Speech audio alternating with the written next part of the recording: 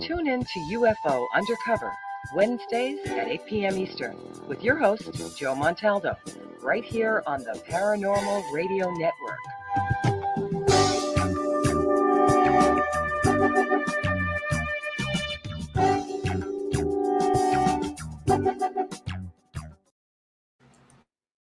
I had enough.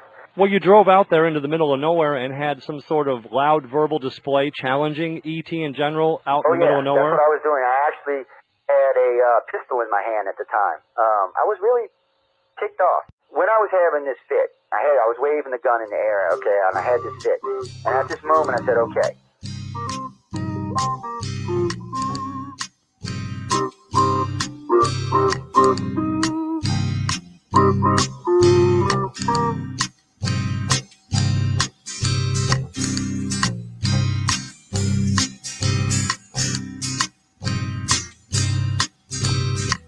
He was a Louisiana man named Montaldo. Folks around called him Six Gun Joe. Worked with ICAR, don't you know? Investigating UFOs. Out for a drive with a gal one night, they stopped to check out the reporting site. When an alien lit right there on the ground, he commenced to throwing his weight around. Now, old Six Gun didn't take too kindly to that kind of thing, especially without Vaseline or anything like that, Seriously. Well, Six Gun looked that critter right in the eye and said, "Any last wish before you die?" Yo, reached for his gun, quick as a twitch, and said, "Fill your claw, you son of a bitch." Now a legend spread across the land about this pistol-waving man. But if you're from space or from Earth below, you don't give no lip to Six Gun Joe.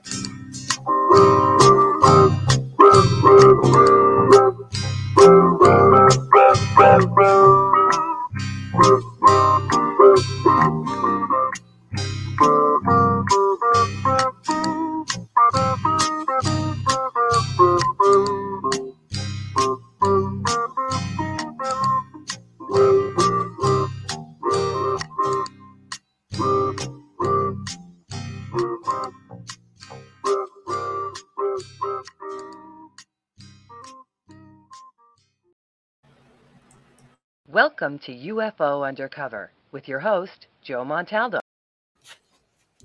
Oh, she caught me sneaking around. Damn, that ain't good. Everyone to UFO Undercover. Hope everyone's having a great morning, great afternoon, great evening, wherever you are on our big, beautiful blue planet. You know, I say this every Wednesday. I mean, I've been doing this show longer than a lot of y'all been alive. And there really isn't any place I want to be other than here on Wednesdays. You know, I had a gentleman write the other day. He said, "Well, I'm 30 years old." I said, "I've been doing the show for 30 years." I said, I said, "You're about the same age as." He's like, "No way." I'm like, "Yeah." And I said, "We've had anybody who's everybody and everybody's mom and everybody else's mom and grandmom and great-grandmom and great-grandpa and everybody else in the show more than once, actually." You know, it's weird for me because when people write to me about ufology particularly, it gets a little strange because I've talked to so many people about it, and not just scientists or fellow colleagues or things like that. I talked to a lot of just everyday people. You know, the Times-Picayune did a featured article on me in New Orleans, and they put it on the front page of the living section. So it was a whole page dedicated to me and my wife. I was like, oh, shucks. And I figured everywhere I go all day for the next couple of weeks, I was going to get picked on, but that's not what actually happened. I walked into my bank. The bank manager, who's a friend of mine, comes up and said, "Oh, you're the UFO guy now, huh? My VP wants to talk to you about something." I'm like, "Oh, Jesus." I'm here all kind of, he was just telling me about what he's seen over the causeway, which is the longest bridge in the United States. And he's telling me about these weird things he saw and stuff like that. And everywhere I went, someone had a story to tell me. It was very interesting. And I was traveling all around, the city because, I do construction on a construction company and a radio station. So I'm pretty much all over the place all the time. And people recognize you. I was actually quite surprised at how many people still actually read the newspaper. I was, wow, really? Well, come on, with the internet. I mean, all the news you need is right here on the internet. a matter of fact, you can join us on Friday nights on Essentialist. We'll give you all the news you need right there. But still, there's just so much of it. So it's one of them things, but I guess people still like that tactile sense of the newspaper. I was surprised actually still seeing them being delivered the other day. I was like, okay, weird but strange, but okay. Yeah. I haven't actually read a paper newspaper, and I couldn't even tell you what. I want to know the news. Let's go see what the blank is going on, man. It's a very, very strange thing. We have Desmond with us, and I'm going to let Desmond do a proper introduction of himself in a minute. But before we get there, we're going to do a little plugging, I guess you'll say. I met Desmond this year at, y'all should know this by now, Writers of the Future. Writers and Illustrators of the Future. I always want to leave them poor illustrators out, and they're hard working, so I don't want to leave them out. Besides, I'm friends with a couple of them. I will tell you a little secret before we get into the radio show. I learned something in my 3 years of doing interviews with authors and illustrators. Now, illustrated judges are much more chatty than author judges are, but flip-flop that, the authors are much, much more chatty than illustrators are. And when I'm telling you much, I mean, put this in perspective. My average interview with an author was an hour to an hour and a half, and this is the hotel interview. My average interview with an illustrator was 15 minutes. It's hard to do an interview when there's, you need that artwork there to show people, to say, hey, this is what I do, or this is what I'm involved in. And, so it's mainly questions about how'd you feel to win and stuff like that and stuff like that and stuff like that. So Desmond, so I don't call you by another name. How did it feel? Oh, wait. You know what? Introduce yourself properly. I was going to read. I said, but you'll probably read much better than I will, so I'll let you do it. And besides, you're a good-looking guy. People need to hear that voice of yours. Hello. Yeah. So, we met at the Writers of the Future workshop and awards gala in LA here recently. Had a great time. We did some podcasts, got to hang out, got to talk about the industry, the radio industry, the news industry. That was awesome. We went there, and on the night of the gala, got surprised with finding out that I won the Golden Pen Award, which means that out of all the short stories that were submitted, he's the big daddy. Yeah, hit the big times. Got the top prize, which is great and really intimidating because the quality of the stories in Volume 38 is ridiculous. They were good. Ridiculous. I thought there was no chance I was gonna hit anything other than one of the 4 first places. If you love sci-fi, you love fantasy, get a hold of it. It's available for pre-order. Somewhere around here, I have a 38. I will have to put up. I think I got it right here, actually. Mm-hmm. Now, one of these, I still got 2 of these to give away now, people. But look, one of these is, I think it's this one. One of these are all, see, this one's got the tag in it. Y'all never getting this one. But anyway, this is, whoops, let me get my finger off the 38. This is 38. This is the one that we just got through doing. That's out all over the place now. You can get it everywhere. We were here for the opening, and the reason you can't have that one is because everyone signed that one. All the authors and illustrators' signatures are in that book. I also got 36 and 37. I'm collecting these, man. Look, it might be one day somebody might hit it big, man. I'll be like, hey, look, I got you. Give me another autograph now. It's Superman. Oh yeah. I found 38's reading, even though my memory is like about dust these days, easier than 37 and 36s. Yeah. Guys, I like everybody in 37 and 36. I'm not cutting any, slighting anybody. I just, for some reason, or maybe it was because my third time with everybody, it was easier on me. Maybe that's what it was. I don't, but I just found from the first story on, because the first story caught me right off the bat, and the monster story caught me right off the bat, and then I just kind of meangled through them all. And then I came back, and for me, I can't read something at one time. I'll remember like this much out of it. And because unless it's something I'm working on or something really important or a research project, my brain hard drive are maxed out anyway. So, but if I want to remember something, I'll go back and read it. And I told them in the future when they want me to review stuff, because they started asking me to read things, send it to me in audio. Nice. It's much easier for me to drop it into my phone or hook it up to my car. I got an MP3 player on my stereo in my car. I can drop it in there, or I can just hook it up to my phone and, to the car and drive. And I drive an hour and a half every morning going and coming. So it's a lot of time for me to review material or hear material. And like the short stories are great. They should have had them out on instantly out, because a lot of people are like me these days. They don't have the time to sit and read. I got a lot of friends that love to read. Don't get me wrong, and the best part about them are they don't like, they don't like pads. They just don't like reading off of a pad. Even though I actually think it's fine to read off a pad, I like the idea I can make things bigger. I don't have to wear my glasses. I like all of that. I like the backlighting to the pad, stuff like that. But for some reason, a lot of people just need that tactile sense of that book in their hand. I'm like that. And I can understand it because it's kind of like a comfort. Well, let's move Bob out the way here. Bob, get out the way for a few minutes. You're not on tonight, Bob. Go bother somebody else tonight. But it is like it's just like you can feel it. You can look at it. And, like these are embossed. The letters are raised. I mean, it's a nice little feel. Mm-hmm. And I'm still waiting for my leather back when John, if you're listening tonight. John, if you're listening tonight, I know you listen to these when I do Writers of the Futures. Where are you at, John? Oh, by the way, guys, this is 32. Now, this one I haven't read. I haven't been into yet. Now, I'm giving away. I got 2 sets of these have already been given away, and we're going to give away another 2 sets. These go to schools. But the only way you can get these is either send us a box or win a box. But more than likely, the best way to do is send us a box because a lot of people are after the 38s. But it's more than that because we've been giving away some other stuff with the 38s that I know people are after. No, you can't. You can't see it, so don't even worry about it. I got a poster right here. I'll show you. Hold on. Right I want to see this. Let's see. It's back there. It is. Oh, yeah. Now, this is number 86. It's very limited edition. It's signed, sealed, and the whole 9 yards. It's numbered the whole bit. And it was a present from Writers of the Future. No, y'all cannot have it. And yes, people, that's the award we gave to L. Ron Hubbard right there for his birthday. Yes, it is. For doing all the stuff they do for the Writers of the Future. But anyway, Desmond, how you been, man? We got off on all kind of stuff. We ain't even got started yet. Oh man, keeping so busy, enjoying living in this time of life. I mean, it's a great time to be a sci-fi and fantasy fan. You got shitting about that. Things. We got Obi-Wan. We got Congress talking about UFOs. See, now, if we get off on that, we won't even get to talk about you because right off the bat, I got some issues with Obi-Wan, even though I'm glad to see it out. Not people don't take this the wrong way. I'm glad Obi-Wan's out. Strange, the new Star Trek. I'm not even sure where to go with that. I was, I guess I'm just happy with Pike. My wife keeps saying, I wish he'd put his hair back the other way. I'm missing something, but I'm sure. But I've been mostly happy with that.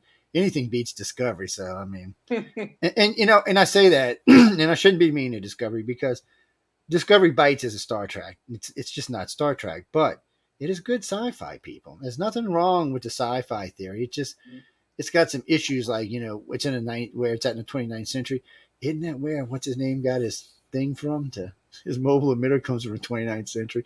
We know all kind of stuff about the 29th century from other Star Treks, but for some reason, so what, it bothered me. Why don't you pick a different century? One we don't know anything about. We could plead ignorant and say, okay, you can do whatever you want. But then there was other issues like the Klingon. Well, there's just a lot of issues with it. But yeah, well, remember they said the same thing about DS9 in the 90s. They said, oh, this isn't Star Trek.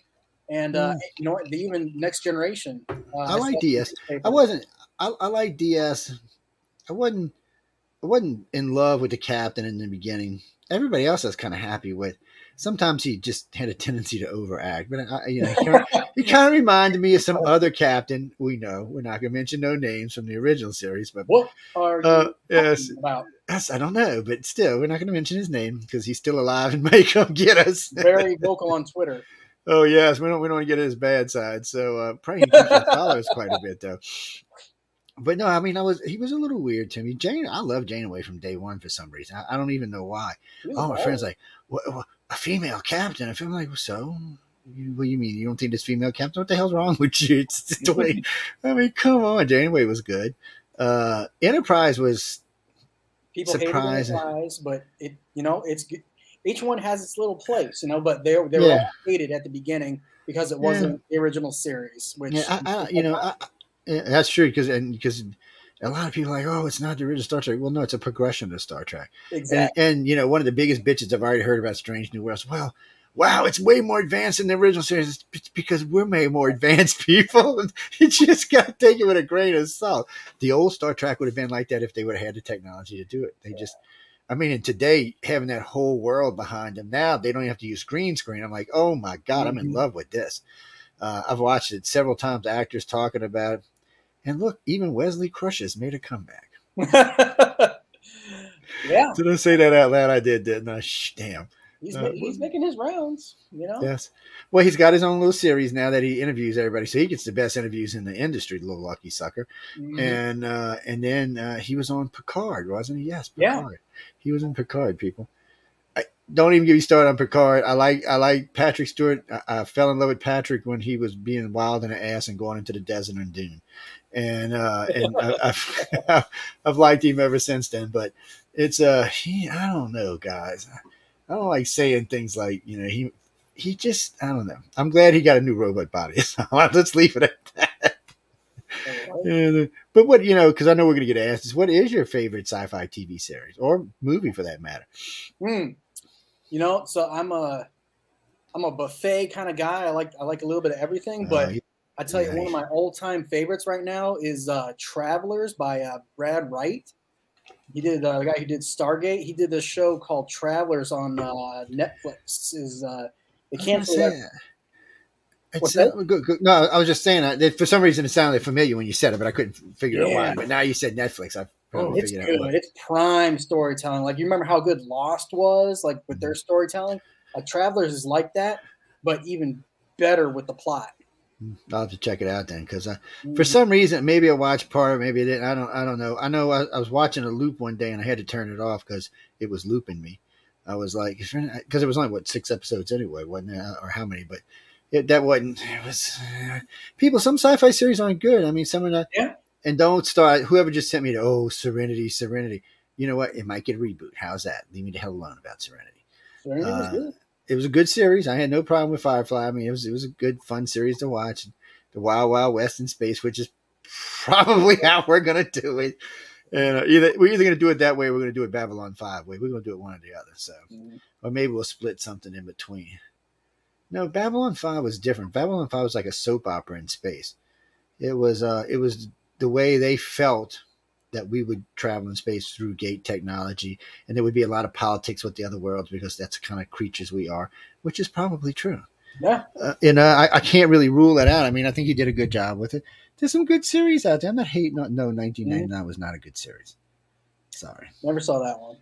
But yeah, anymore, there's not a lot of bad, you know, in the mainstream. There's, like, it's just a good time to be a sci-fi fan. It is. There's a lot of, well, look at all of y'all. I mean, first off, so we've got, just in the 3 years I've been involved with this, I've met 36 excellent writers who have written some really good, either fantasy or sci-fi or something in between. I mean, so all of y'all are potential movie, TV series, because if this was 40 years ago, you'd be looking at a hard future ahead of you. In today's world, I mean, we've got Hulu, we got Netflix, we got people who just need stuff like you can't believe need. They need writers, they need illustrators, and you're a good writer. So I don't know if that's where you want to end up in a career. They can absolutely my stuff.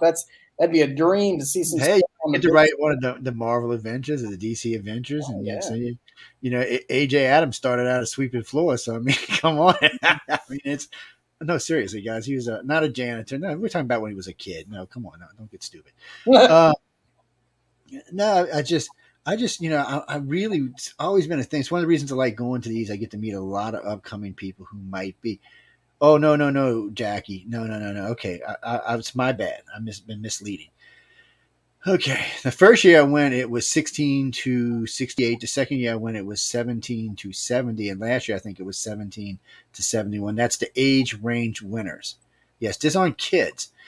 Desmond's not a kid. Matter of fact, most of the really good writers I found are like 28 to up. Yeah, I was going to say something else, but it'll get me in trouble. So we'll just say 28 up.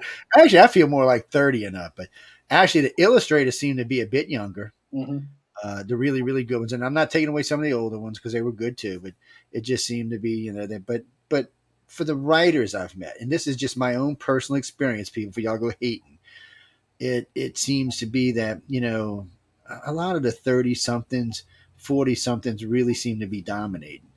And if you go back and look at some of the series written in TV series, you'll notice a lot of the writers on those series are 30-something, 40-somethings. Well, they still haven't got, they still don't hate the world yet. They haven't got to be 60 where they're like, oh my God, the world sucks. Actually, I like the world. Who told you that? I love living on Earth. Shit. The only thing that make me happy is if Elon takes me to Mars with him. But other than that, I'm a happy camper. I don't know why people hate on Earth. Yeah, we got our issues. It's like everything, but I like being here. And I like good sci-fi. And our, looking at our future, it's going to be a good one. I mean, first off, we got lots of new technologies coming out, which are going to help sci-fi people to open their minds up. And we got to remember, ladies and gentlemen, and Desmond, you probably get tested this. A lot of the technology we have today, you can thank sci-fi writers for. Oh yes, my friend. That is so true. And we're talking, no. Even the ladies, no, we're talking not just one or two or three or five. We are literally talking hundreds of people, of inventions that came from imaginations of sci-fi writers. Mm-hmm. Well, because they think of things, but they don't know how to make it work. But some scientist is thinking, shit, this is a good idea, man. Yep. I can make some money on this, or I can save some lives. Well, even the new they actually have been designing, a couple of hospitals have been designing new tricorder beds. So these beds, they kind of look like the ones from the original series, but everything's connected to you. I mean, your bed does all kind of stuff for you to now. It can take your temperature, it can weigh, you can do a lot of things, but now it can actually give feedback to the nurses. And when my wife was in the hospital, they actually had a robot. Yes, and it had a camera on it. It was kind of weird, kind of creepy. It's definitely sci-fi-ish. I'm thinking, what the bleep is this, man? It just sat there, and, checked out the room, made sure everything was on. I was like, kind of felt that like one of them neo-Nazi movies from the future or something. I just, it had that kind of feel. maybe like what's a good example? Maybe like something out Harrison Ford's movies. I was gonna say Running Man, but that ain't even Harrison Ford. Lord, it's futuristic, set in the future. I can't know why it's a good movie, but I can't think of the damn name of it for nothing. Blade Runner. Mm-hmm. I didn't like Blade Runner 2. I was confused by Blade Runner 1 in the beginning, but I actually started to like it after I watched it the second time. I'm still confused. It was the movie was just. I like how everybody spoke English and Chinese, just like they did in Firefly. That's kind of like a sign for the future. It's not a bad sign, people. If you pay attention to these movies, we're not killing each other. Somehow along the way, I guess we figured out how to get along, or maybe we tried to kill each other one time and get along. So, Desmond, we're getting some real questions now. We've been chit chatting, but first off, I mean, what is it? You're sitting at home one day, you're like knee high to a cricket, you pick up a pencil, you pick up a pad, and you say, okay, I'm going to write. Yeah, it was, it all started in preschool. My best friend could read, and I couldn't. Oh, shit, huh? That must have been fun. Yeah, no, I was jealous. I was like, oh, I want to do this. So I remember then fast forward to by second grade, I was reading big old books, and I remember trying to check out this fantasy novel. And the librarian said, "Oh, this is too good for you." And I just remember being offended, like, "No, I want to read this," and she wouldn't let me. So that just made me all ignorant and powerful. And so I just started just eating up books. And then, probably around the time of middle school or so, I picked up Dean Wesley Smith's Star Trek: Strange New Worlds, which was a short story anthology, just like Writers of the Future, except it was Star Trek themed. And then I realized, oh wait, fans can write stories and send them in and be published. And then it dawned on me that I could do that. So I've been writing ever since. And then probably about 4 years ago, I started getting motivated and serious to actually turn it into a profession.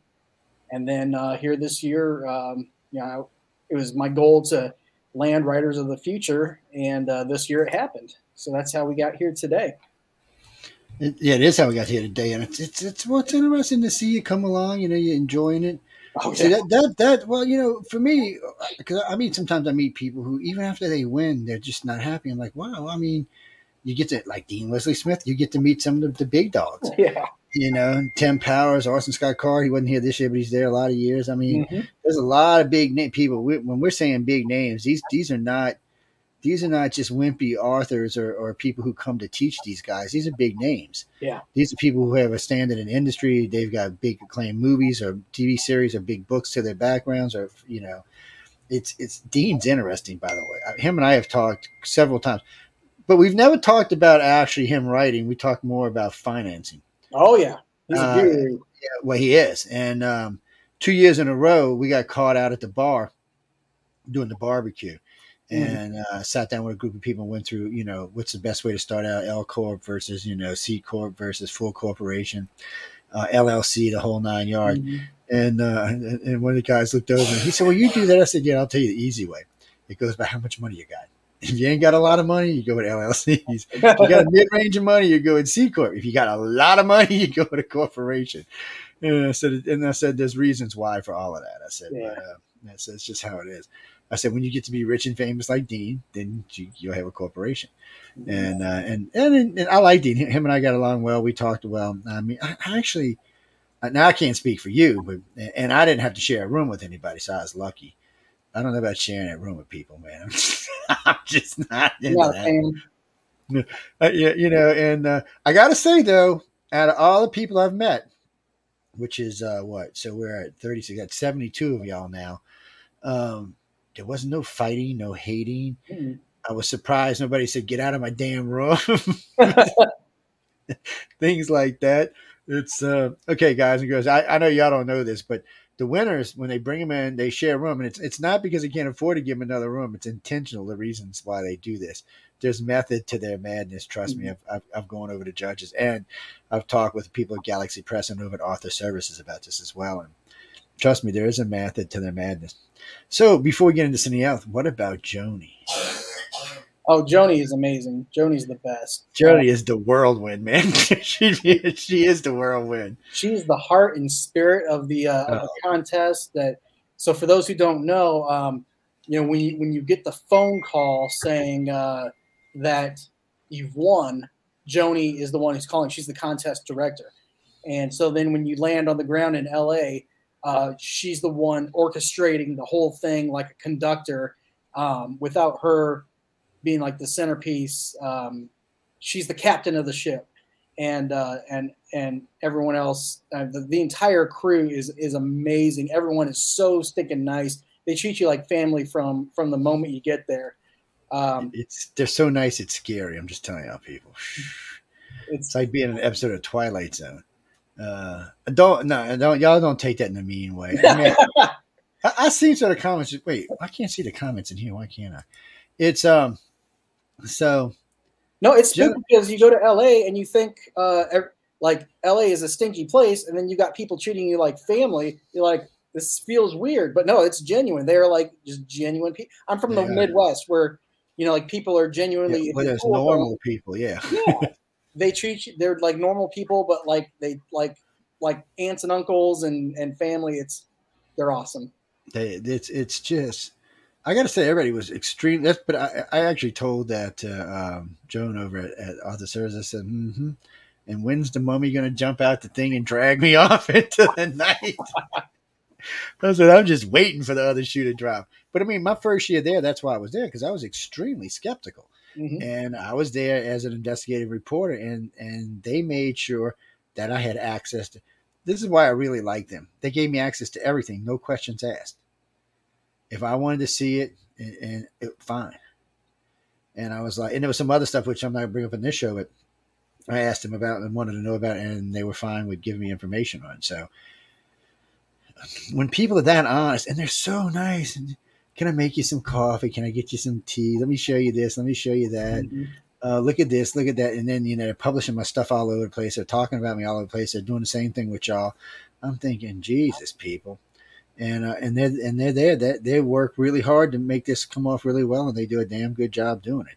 You know, let me tell you, like what encapsulated the whole Author Services experience for me. So they've been doing this for 38 years, going on the 39th year.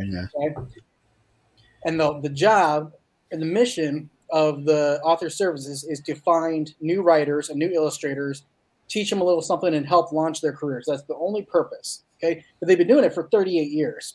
They're good at it, and they're good at it. When I won the Golden Pen, I'm walking up to to accept the award. I'm all like frazzle brained and whatnot, and I shake John's hand, John, the president of Galaxy Press, Press.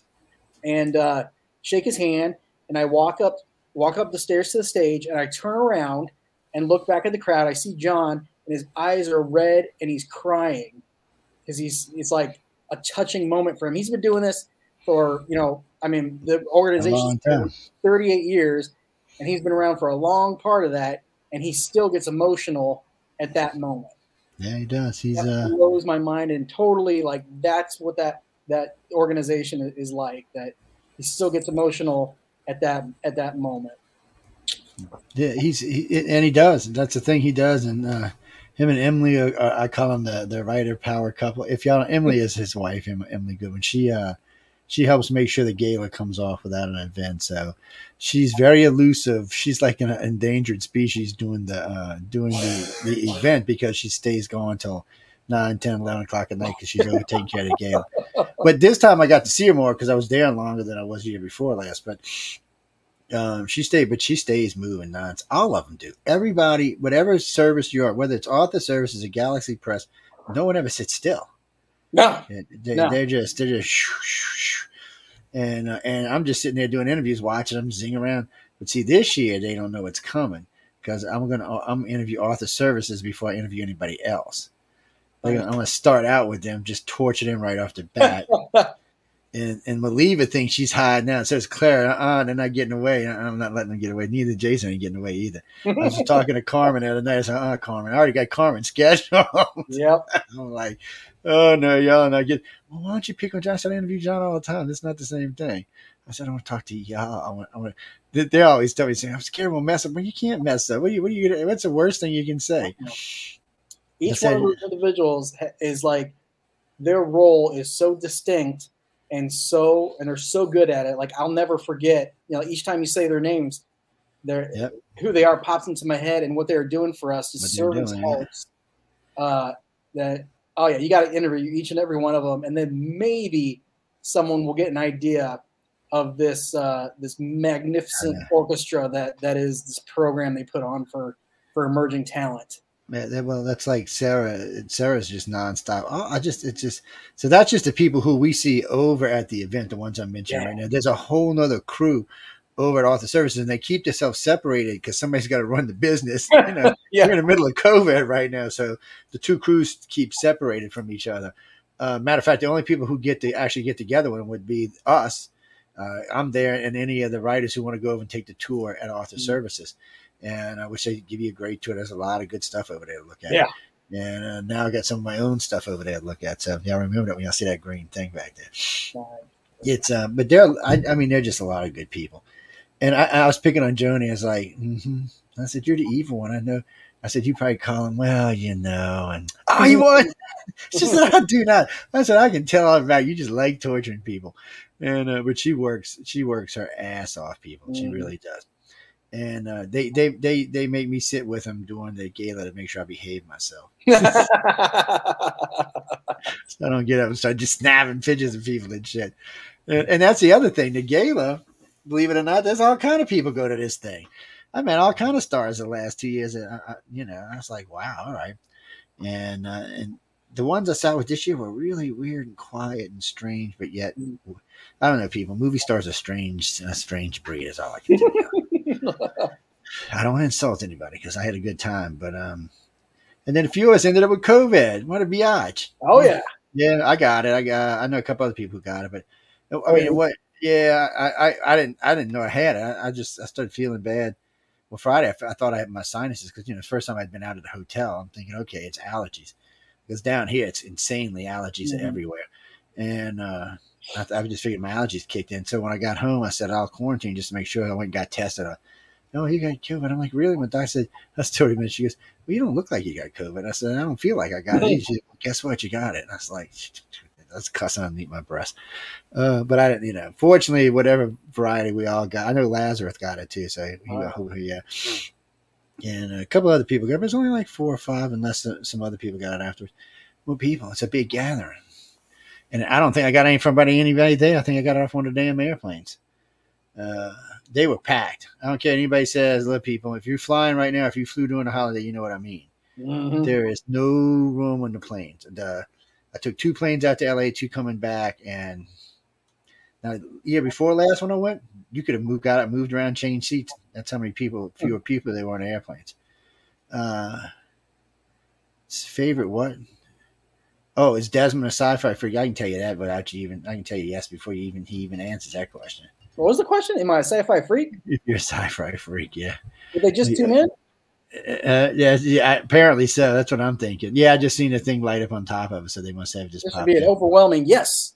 Yes. Well, we were talking about some good sci-fi earlier. Well, we were trekking out earlier, Oh actually. man, I Well, like on some sci-fi.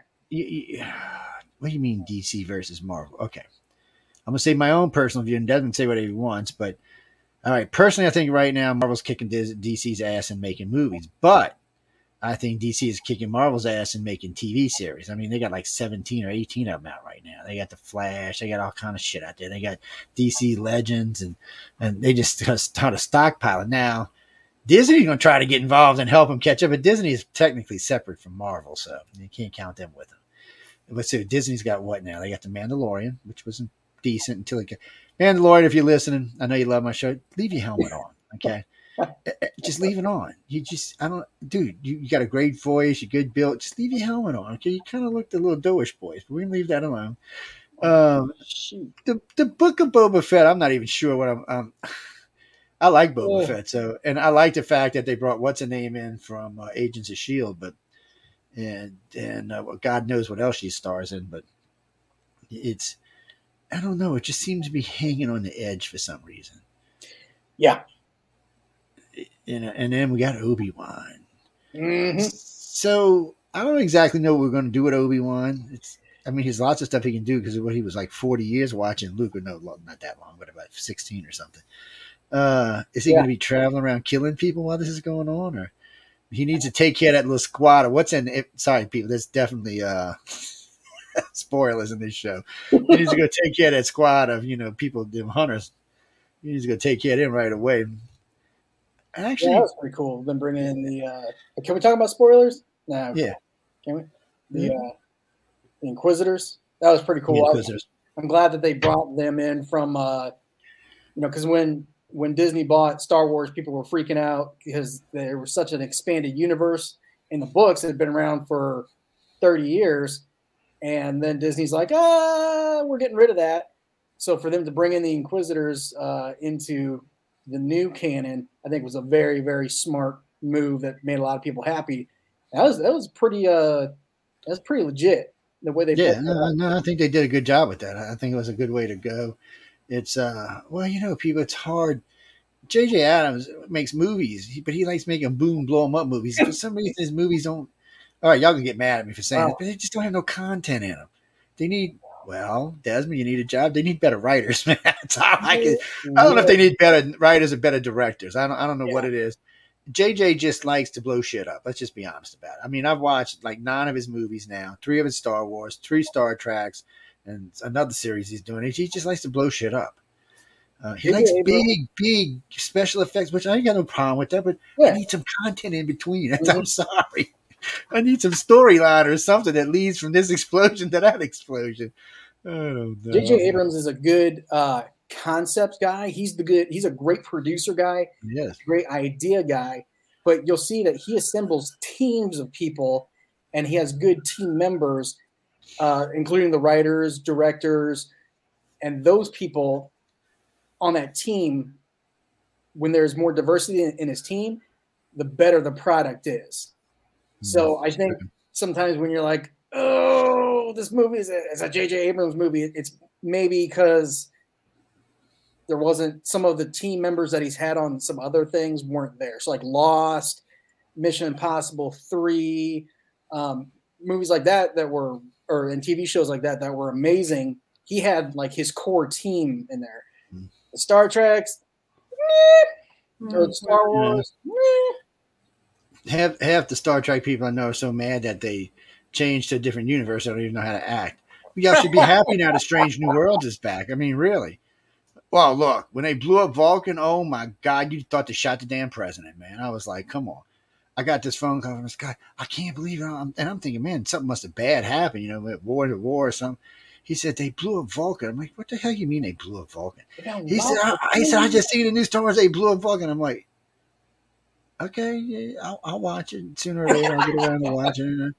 I mean, really, I thought something legit happened. I mean, so anyway. The bold move, Cotton. Let's see if it pays off. So that leaves 10,000 Vulcans. That kind of bites, but hey, they'll hopefully they'll breed like rabbits, and we won't have to worry about that. Oh no, wait, they only do it every 7 years. Shit, it might be extinct here in a little while. It's no people. It's they can do it more than every 7 years. They just have to do it every 7 years. Yes. Well, I don't know. Oh, wait, what's her name? T'Pol, not the leader, but the one from Enterprise. T'Pol, yeah. Yes, I think she did it more than every 7 years, guys. I'm sorry. I know just with Trip, she did it more than every 7 years. So, I don't know what it is. I agree with that, Mark. I'm not going to say that on air, but I agree with that. 90%, until you get to Discovery, 90% of the women on all the Star Treks have a lot of the same attributes. I'm not talking about acting skills either. It's a you know what? It's a Gene Roddenberry thing. Look at his wife, Majel. It's a Gene Roddenberry thing. I don't know why, and they're all very attractive. I mean, come look at 7 and 9. Jory's always just hot as hell, man. I mean, what are you going to do? Say she's a dog and kick her? Even now that she's 50 and she's in Picard, she still looks great. I don't know. But when they got to Discovery, it changed. They went for a different type concept in Discovery. It changed a lot. I mean, Discovery is when it comes to Star Trek. Somebody asked me this the other day, do I think Gene Roddenberry would be mad or happy? I don't know. I don't. Nobody. He really didn't put enough of his personal self and everything to know. We know he liked leading the front and being revolutionary. First black kiss on television. He did a couple of things, so I don't know if he would be upset with Discovery. Even though a lot of people seem to think he would be, I'm not sure if he would be. So I would. He's not around to answer it, so I guess it's not. His son doesn't seem to have a problem with it. Yes. Well, if you don't know what I'm talking about, all I can tell you is go watch Discovery. It's not something we can get into. It'd be the whole show. Yeah. Yes, it would be. And actually, we're here to talk about Desmond. So what's next? So wait. So anything else out there? Any new books? Anything you want to read? Anything we're going to put up for sale? Yeah, I got 6 pieces out right now going across the short story markets, just waiting to see if anyone's going to take a nibble. And then once Writers of the Future 38 launches on June 28th, then I'm going to start the next novel project, which kind of deals with neurodiversity in a utopia. That should be interesting. Yeah, it should resonate a little bit to how we live now. It'll be kind of it should evoke a lot of the feelings that of, I don't know, maybe what is wrong with our culture and world now. People just not treating people with kindness and not accepting people as they are. The goal should just be to make people just think about how they look at other people, not to shove anything down anyone's throat, but just maybe just consider that the people that they're looking at may have stuff going on inside their head that you just don't even know about. Always wrapped around in a good old sci-fi story that makes you say, "Oh crap!" Well, and see, I appreciate that. I appreciate people who can give me a good sci-fi story. I mean, a really good one, and give me a lesson with it. And there have been successful series and successful movies that have been able to do those two things, and there have been some that just gotten stupid with it. And there's a rule, people. If you force something down someone's throat, they're just not going to watch it anymore. They're not going to like it. To bring this into perspective, Doctor Who. I'm a big fan of Doctor Who, and I know that the woman who's playing Doctor Who, I know her from other roles, so I know she can act. Why she's so hated as Doctor Who? I'm not going to get started with the guy versus the girl Doctor Who. It's just, if you go back to the old Doctor Who, that whole canon changes. So. But I think in her case, and I think it's one of the reasons she's leaving, is she don't feel like I know she had said this in a pub and it might have got her in trouble, that she did not feel like they were writing for her strong suits. And my son brought this up the other day. She doesn't get mad, which all the doctors get mad somewhere along the line. Each one has their different time that they blow their top, but they all do eventually. And there's other things that they do. There's just strong suits that are in every Doctor all the way back for 50 years that just are not in her. And it's not her because she doesn't write the part.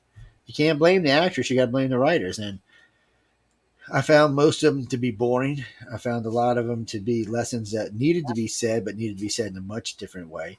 But I did find some of them to be good. I'm still the Tooth Fairy guy still just messes with me. I'm sorry. I just can't help it.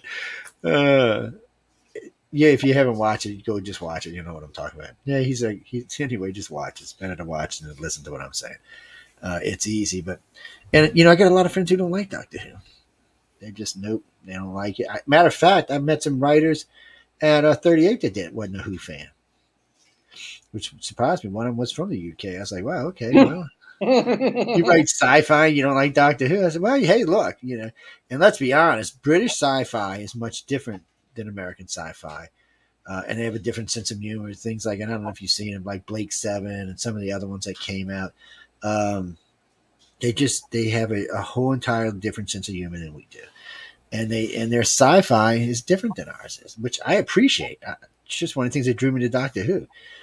Even though a lot of times their English was as good as mine, I was kind of like, shouldn't he have an accent? Shouldn't there be an accent here?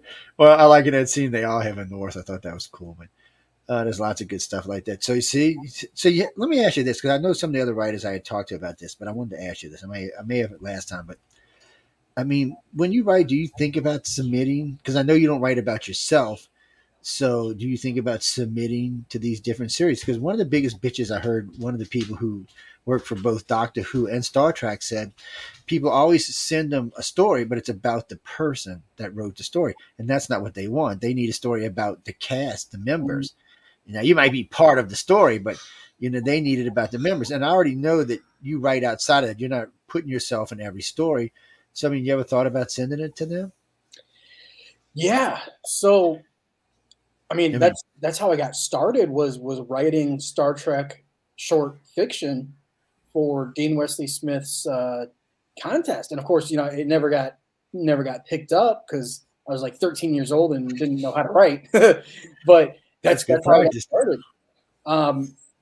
When I think about the possibility of writing for other IPs or other franchises, what I would want out of it is the opportunity to contribute to advancing the storyline.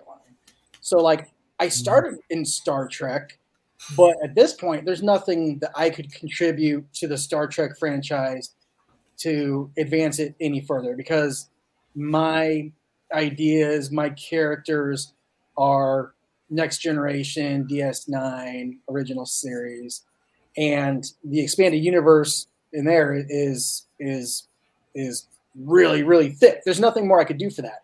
But say if Travelers, like we talked about earlier, it got canceled after 3 seasons with a heck of a cliffhanger. And if Netflix would wise up and bring it back for a season 4, they'd probably make some good money. But say if they didn't, and that IP transitioned to comics or novels, I'd be like, yeah, I'd like to contribute to expanding that universe. So when I write, there's always a piece of me that goes into it, but it's never a reflection of me as a person, because that's not why I write. I want to put a perspective or an emotion onto paper, usually some aspect of a pain or a trauma that's kind of transliterated into words. And then I just kind of build a character and a plot around that. So like Gallows, the story and Writers of the Future 38, the whole theme of that was a character taking back control of his future and choices when those were taken away from him by the time-traveling tourist of the future. So yeah, I'd say the themes are definitely part of me, but the characters never are. In fact, I usually visualize in my head who I'd want, which actors I'd want to play the characters. That's usually how I form the characters. No, that's a good way, because I know a lot of writers like that who would play the character, who do they think should play the character. Sometimes they get their wish, sometimes they don't. Now, you never know. Look, when it comes, I was talking with, God, I had talked with him a while back. He's the writer of Fire in the Sky, Travis Walton. And of course, it's based on a real life experience. Well, I listen to these other radio shows when he comes on and they're doing it. Well, I've interviewed Travis a few times over the year. I know the original story, the true story. And I know other stuff that other writers didn't do because I did my research and my homework. But you listen to him, they go asking questions, and you'll just seem like it was the movie. Only half the movie's true. The other half the movie is total bogus garbage. So right off the bat, he knows they didn't read his book. And I remember he asked me, he said, "Did you read my book?" I said, "I don't have to." He's like, "Why?" I said, "Because I've been listening to you speak for 20 years." I said, "There's nothing I don't know about the damn book." And we went through it. But, things like when I told him, "Did you ever think they knew you were on the mountain, Travis?" He just got quiet. Like, no one's even ever asked me that in 15 years, Joe. What are you trying to scare me? I said, there was a guy from the CIA on the mountain that night as well. Did you know that? I said, did you know more than likely when you talked about the people with the suits and the hands, that was probably the military. You'd probably be a Mill Avenue and dropped off. I said, did you think about it? He's like, I don't want to talk to you anymore, man. He's like, because I've heard him bitch about, I'm tired of being asked the same questions. And I don't blame him. I've been doing, I lecture both in ufology and politics for, going on 35 years now. And a lot of times I get asked the same question. One of the questions I get asked at every conference, and more than once, do I believe in UFOs? And I just look at them like, well, of course I do. And they're like, really? You think aliens? I said, I didn't say I believed in aliens. I said I believed in UFOs. And they're like, what do you mean? I said, UFO means unidentified flying object. I said, we could walk outside right now and look at things in the sky, and you could say it was an airplane, but you couldn't prove it to me. So it's still unidentified. And there's always stuff buzzing around the skies. You don't know what it is. And now that we're in the world of the drones, oh my God, everything is a UFO. Yeah. The drones have made everyone's life so much harder that it's oh my God. They can almost mimic the Foo Fighters from back in the day. Almost. The only thing they can do to flip around them, they just can't do the speeds that the Foo Fighters moved at yet. Foo Fighters were found in World War II. Mm-hmm. In every Air Force seen them. It didn't matter who. You could be Japanese, German, American, British. It didn't matter what Air Force. All Air Forces reported, and all Air Force thought it was the other guy's weapons. These things would fly circles around planes. They'd just do spirals around the aircraft and then take off and disappear. And all of a sudden, they would appear behind the plane, traveling at speeds we can't even conceive, people. Exactly. It's so yeah, that's probably not ours. But the Pentagon said, "Hey, these aren't aliens; these are ours." Well, right off that made me feel really bad. One, that means either China or Russia has a technology that we don't, and I'm not talking about some stupid hypersonic missiles. I'm talking about some serious stuff here, people. If y'all haven't seen a UFO move, then you look. All I can tell you is it's something that nobody on this planet has yet. Anytime you can be in the U.S. and be in Australia a second later, that's not a technology we possess. It's just not. One thing that Larry Hatch did, I know a lot of y'all aren't familiar with Larry Hatch, but Larry Hatch did the U database, and he set up a database from 1944 until the year 2000. He tracked every UFO movement across the entire planet. So not only could you see things, but you could actually see like rows, like they were flying over I guess because so many people in shipping lanes were seeing them, they were flying shipping lanes. So instead of seeing like one or two scattered, there'd be 10, 15, 20 of them seen crossing the Atlantic or crossing the Pacific over a shipping lane. And you'd see them in 4 or 5 different locations around our planet crossing through shipping lanes like that. Like they were tagging the ships or just flying over, going somewhere else. I don't know what the hell they are. And I can say alien all day long. Technically, we're aliens. Oh, don't even get me started. We're definitely aliens. Desmond's for sure an alien. Yeah. Look, if you don't believe me, I'll tell you what, I will bet you $5,000 that we're aliens. And if anybody can prove me wrong, I'll give it to you. I'll give you the 3 current theories for man. God put us here. So if God put us here, that means we're alien to this world because he had to create us, make us, and put us on this planet, which means we were not natively born from Earth, but we were an alien.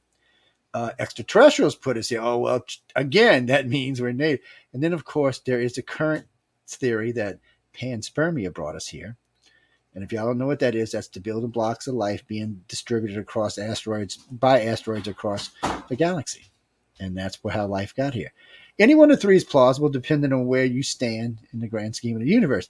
But all 3 make us aliens, and it's worse, people. It's worse than that. Did you know that man's biological clock is set to a 24 and a quarter hour day? Don't take my word for it. But there's a problem. Last I checked, the only planet in our solar system with a 24 and a quarter hour day. No, it's not Earth. It is Mars. Earth has a 23 and 3/4 hour day. Sorry. I don't make the rules here, people. And then it gets even worse than that. The optimal temperature for us to work in, and this would have happened on Mars at 55 million years ago, is 73 degrees Fahrenheit. On this planet, it's closer to 83 degrees Fahrenheit. It don't even look like we're native to our own damn planet. Maybe a catastrophe happened and we got transplanted. Desmond was flying a ship. I was going, come on, Desmond, fast before you get blown out. Oh, man. It's good sci-fi, though. There's a book for you. Yeah. I don't know how many people you would offend, but you definitely offend the Christians, the Muslims, the Jews. No, people, look, I don't make the rules. It's whatever you want to believe in. I tell people this all the time. Whatever makes you feel as snug as a bug in a rug is what you should believe in. Okay, whether it's right or wrong, it doesn't matter to me, because I don't know how we got here. I don't know if God put us here. I don't know if panspermia put us here. I don't know if aliens put us here. All I know is it seems like we're not native to this planet is all I know for sure. And then we've got this strange O-negative blood that just showed up out of nowhere 35,000 years ago, but yet is the universal donor and the purest form of blood known to man. But it didn't exist for 2 million years. I don't know. Something just seems a little strange to me. Yes, I have a bachelor's in science, people. I do a lot of science research. Yes, I'm sorry. I like, whether I believe or don't believe doesn't matter to me. I'm trying to prove it. I'm not trying to believe it. If I want to believe in something, I'll believe in God. Okay. If I want to prove something, then we'll talk about extraterrestrials. There you go. That's a difference. And what do you mean? Noah was teasing? Yeah, he's an alien in the fact that he's. Never mind. We'll just leave it alone. I mean, they thought I meant you were like a gray alien. No, he's not that kind of alien. He doesn't even look like that. I got the gray alien shape going on. Look. Yeah. Well, that means his wife and his kids would be gray aliens too. So it would be like Mr. and Mrs. Gray Alien. Y'all are on crack tonight, aren't y'all in the chat? I can tell. My son may be an alien. You know that kid from Susie's brother from Stranger Things 4, the one who just every time you see him he goes ah, and then shoots you with it. That's my son. So he may be an alien. I wish an alien would come get mine, even though I love him. I tell an alien, you can take mine. You got to mess with me. You just take the son. That's the one. He's young, man. Go mess with him. Leave me alone. It's no, my son's great with people. It's still, like a little time. You ever break every once in a while? I'm just kidding. Before y'all start giving me trouble. What do you mean? You mean if he had all of his picks out of anybody he could write for, who would he want to write for? That's a good question. I don't know. Who would you want? Are we talking IPs or writers themselves? I can't see the comments. So you gotta fill in the blanks there. Okay, so basically, the question just was if you could write for any person or any company. I'm sorry, if you could write for any company on the planet, who would you write for? That's all it says. Any company.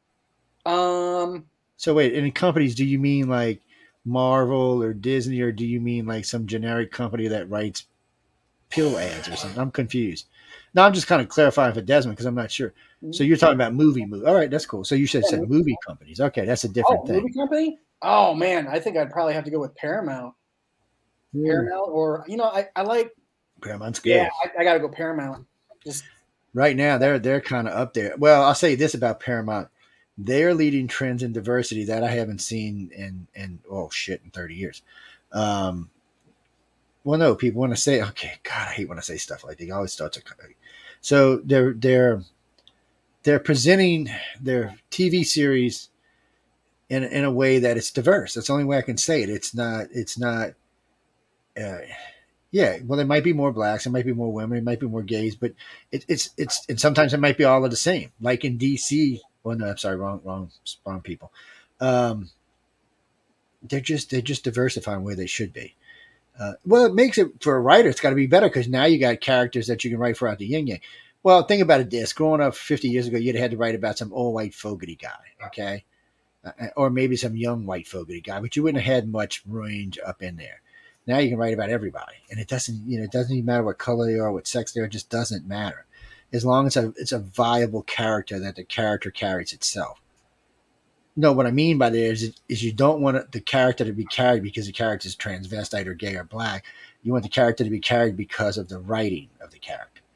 So in other words, if the character portrays itself, it can have this other part of its life and incorporate that into what it is, but the character still has to carry itself as a character. No, whatever. Y'all figure it out on your own. Desmond, you explain it. I'm not. People think I'm losing my mind. I don't know. I'm not a writer. But I don't want to see. All I can say is I don't want to see TV or books or anything like that where they put in diversity because of diversity, not because of the story. That's all I'm saying. Because I see a lot of that right now. I see that in movies and I see that in books, which it's not helping them. They need to be viable characters. It doesn't matter if they're gay, if they're a warrior, they still just need, okay, I'm a gay warrior, but they still need that second part of their character. That's all I'm saying. Oh yes. I should just shut up and shoot myself now. No, plot is always king. Representation is good and correct and needed for how the world needs to be, so that for diversity and equality and inclusion, that's gonna bring peace to the world. That's the way that the world is going and should go to get us the equilibrium of the utopian peace on earth. Which is great that we're seeing a lot of that, people gearing that movement in the sci-fi and fantasy print world. But you won't find success when you put theme ahead of plot. I agree. It's he said it better now. That's what I was trying to explain to y'all people. Pay attention. If I was an author, I'd have look, there's 5 books in my head. If I could get them out, I've actually even thought about getting somebody to write them for me. It's it was weird. I think I was channeling Elron there at the last conference because I wrote 10,000 words while I was there. But I'm writing about an event that happened in Gulf Breeze, and it's going to be way more because it's like 11-day event. So, we got disconnected. Desiree has been probed by extraterrestrials. Yes, no. Desmond has been probed by extraterrestrials. Let's put him back in. Sorry about that there. Who keeps popping this? Michelle, are you in here putting this out around banner up here, girl? You evil. She is evil, people. There we go. Put that one up there. There we go. Evil. I got a guard dog. He's a Yorkie Terrier. He's barking. I'm gonna let him. Oh, I feel bad. I got 2 chihuahuas, man. And they are terrorists. Matter of fact, as soon as I said that, they came up in here. You want to come see? You want to get on camera? Come here. Come show your vicious self. So you the killer. I am the killer. It is so funny. I had her the other night. I was wearing a black outfit, and she had her eyes closed and her ears down. And she's just laying there, and all of a sudden she moved her eye, and she just seen that white speck. Everybody said, "What the hell was that?" It's a damn 4.5-pound chihuahua. I got a bigger one. This is just the one that thinks it's supposed to be on television with us. Oh, shoot. I'll go get mine then. Look, another one's coming. Oh, no, here comes another one. What you did with Fiona? Lola. Who's that? You want to say hi to her?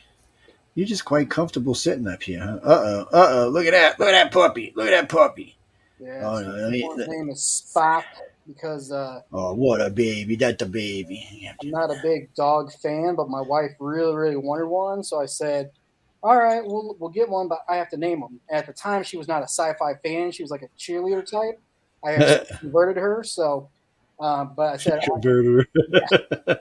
I say, all right, we'll get a dog, but I have to name him.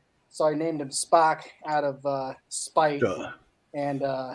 It looks good. It looks like one of our hosts has one. It looks just like you. Yeah. Get the baby. Huh? Look at him. He's like, all right, Dad, I'm going back to my business now. Fiona going. Tell him about it, huh? Did you hear that? Who's that barking? Oh, shit. What happened to the black one? It bleached itself white. Uh-oh. You better get out from here. Y'all behave yourself. Y'all interview. Good like your mama. So while we were messing with the dogs, a couple of questions came in.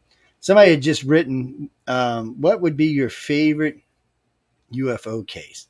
Oh yeah. Are y'all talking about favorite like UFO or alien or both, or does it matter? Okay, all right, I'm just asking. It doesn't matter. They just want to know.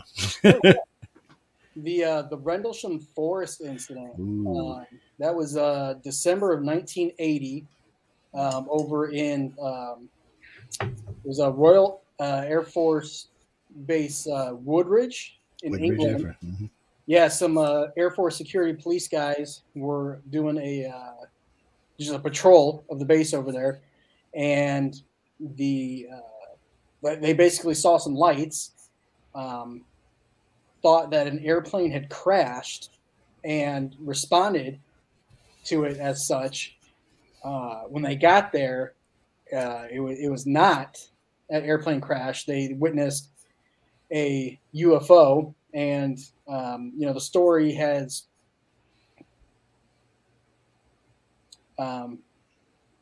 evolved of sorts. Definitely involved. There's different elements of the story, but one of the coolest things that adds to the credibility is so these were Air Force personnel. They reported the incident up the chain of command. The base's deputy base commander, who was a lieutenant colonel, got involved in the investigation, goes out to check it out, and then while they are doing an investigation,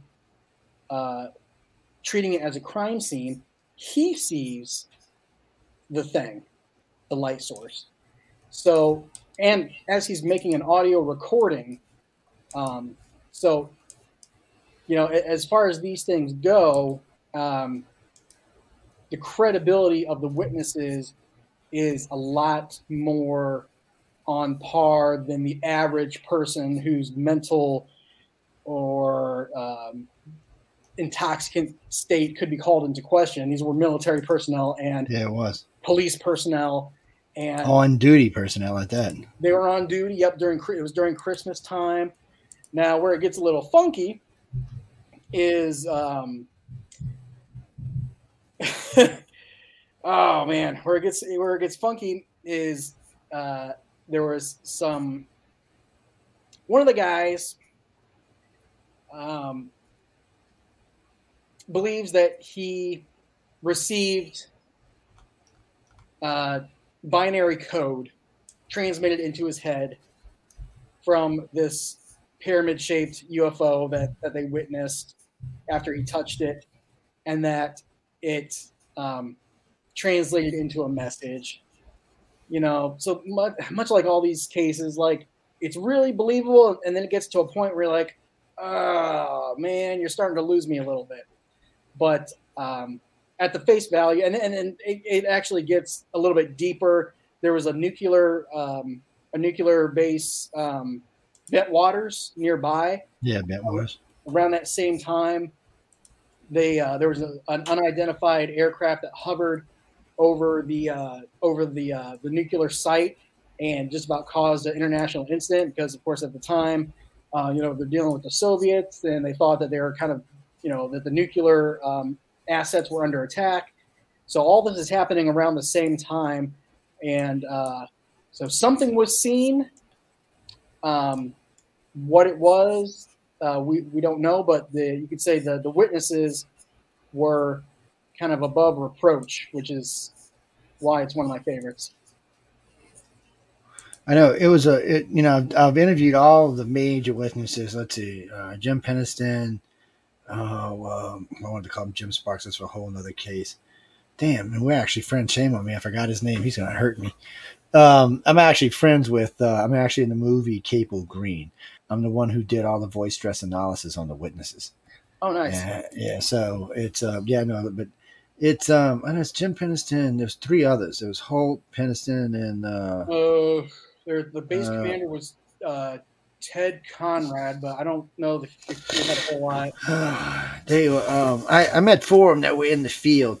What bothered me about this case is something happened to these guys. Yeah. Okay. There's no ifs, ands, or buts that something mentally and physically happened to these guys. Later on, the cases started to divert. So one of them says they became time travelers, and I was listening. I think it was Jim Peniston, and I can't remember the other guy's name. Kevin Conde? No, but it'll come to me sooner or later. But It's they said they had gotten the knowledge and were traveling back and forth in time. And I'm like, well, why haven't y'all figured out this case yet? I mean, what the hell's going on? If you time travelers, you should know what's going on. Yeah. The other one, who's he's living in no, he's back in the UK right now. He had a different take on what went on there, and that's who they made the movie after on Capel Green. Why the hell is it? You see, that's what happens when you get old, man. Your memory goes. Just names, though. It was just names. The movie's Capel Green. It hasn't come out yet, but it's so that's the field. Capel Green is the actual field where it happened at. And so what's his name? So Peter Robbins is the one who wrote book Left at Eastgate. And he wrote it based on the story of see his brain. I can't for some reason he's just drawing a blank, but Left at Eastgate describes their version of what happened. What's really great about this is Peter Robbins sent me all of the mini 8 tapes that they made while they were walking through the forest talking about what went on. So he wanted to authenticate his partner. Why can't I remember his name? This is going to drive me just crazy. And I've done hundreds of interviews. I mean, I've done probably 50 interviews with this guy. Why his name is eluding me is beyond me. But I'm sorry, guys. That's what happens when you get old. But anyway, he saw things differently, and he remembers being taken. Things were out of sorts. He remembers what's weird about the experience. He talks about an experience that I've heard other people talk about, being brought somewhere underground afterwards, being fed in a cafeteria, being questioned about what you saw, things along those lines. There was a lot of stuff that went down. And remember, this wasn't a one-night event either. This happened, I think it was over 3 nights. Yeah, that's right. And so it was the whole thing was strange in the way it went down. But the witness.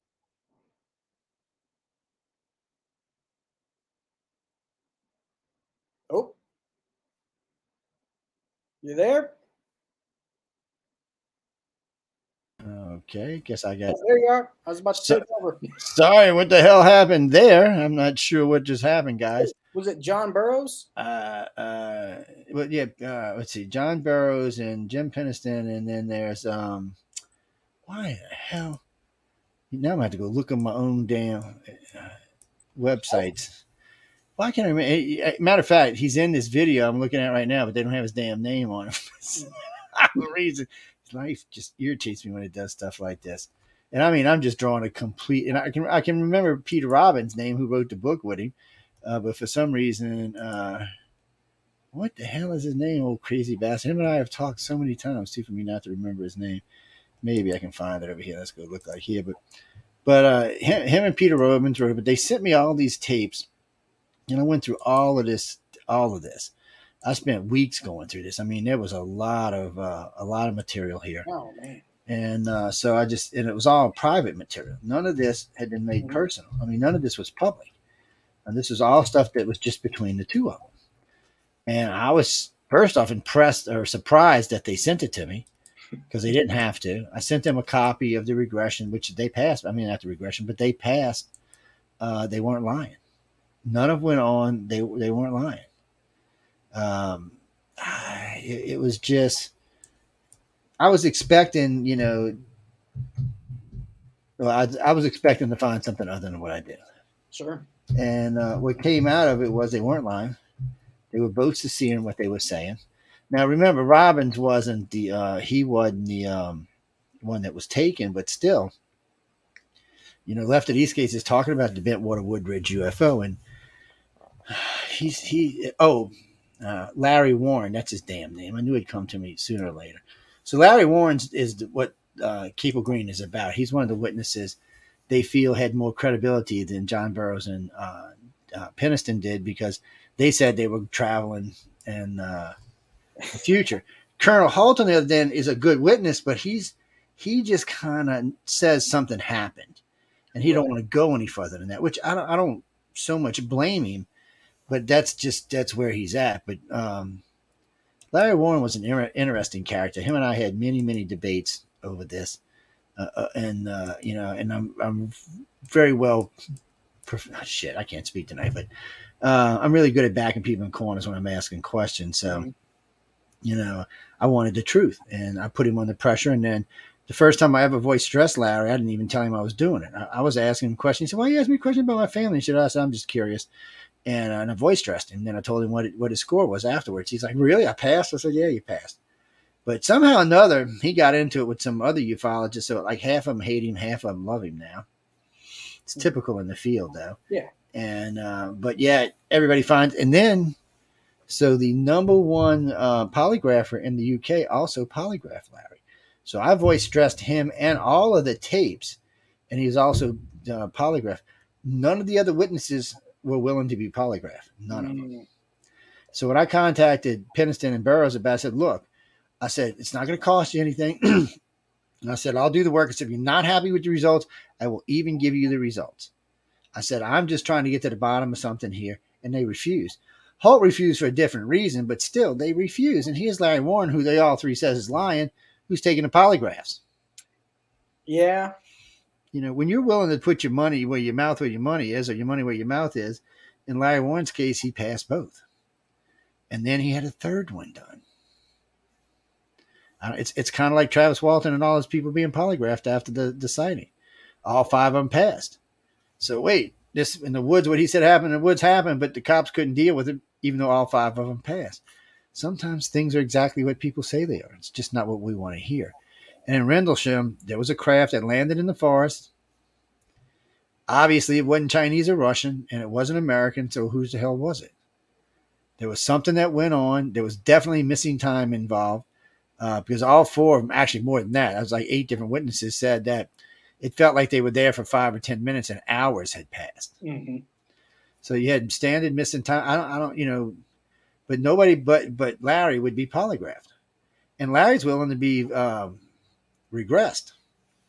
So I'm not sure, you know, where this is going to go. I mean, there's still, I don't know where the movie is. The movie's been being made for 2.5 years now. It's a documentary. God knows when it'll ever get out, but still, it's got a lot of good material on it, and it's got tons of good material.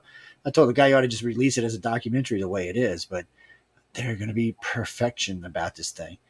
But still, it'll be nice, something that'll come out, people will be able to watch. It's kind of like the Shag Harbor incident. Shag Harbor's great because nobody thought it was a UFO. Everybody thought it was an airplane. Everybody thought it was an airplane until some submarines and a ship showed up and Navy divers showed up. Everybody's like, wait, what? If it would have been a plane, it wouldn't have been military. Even though there have been military people there, there would have been a lot of civilians there as well.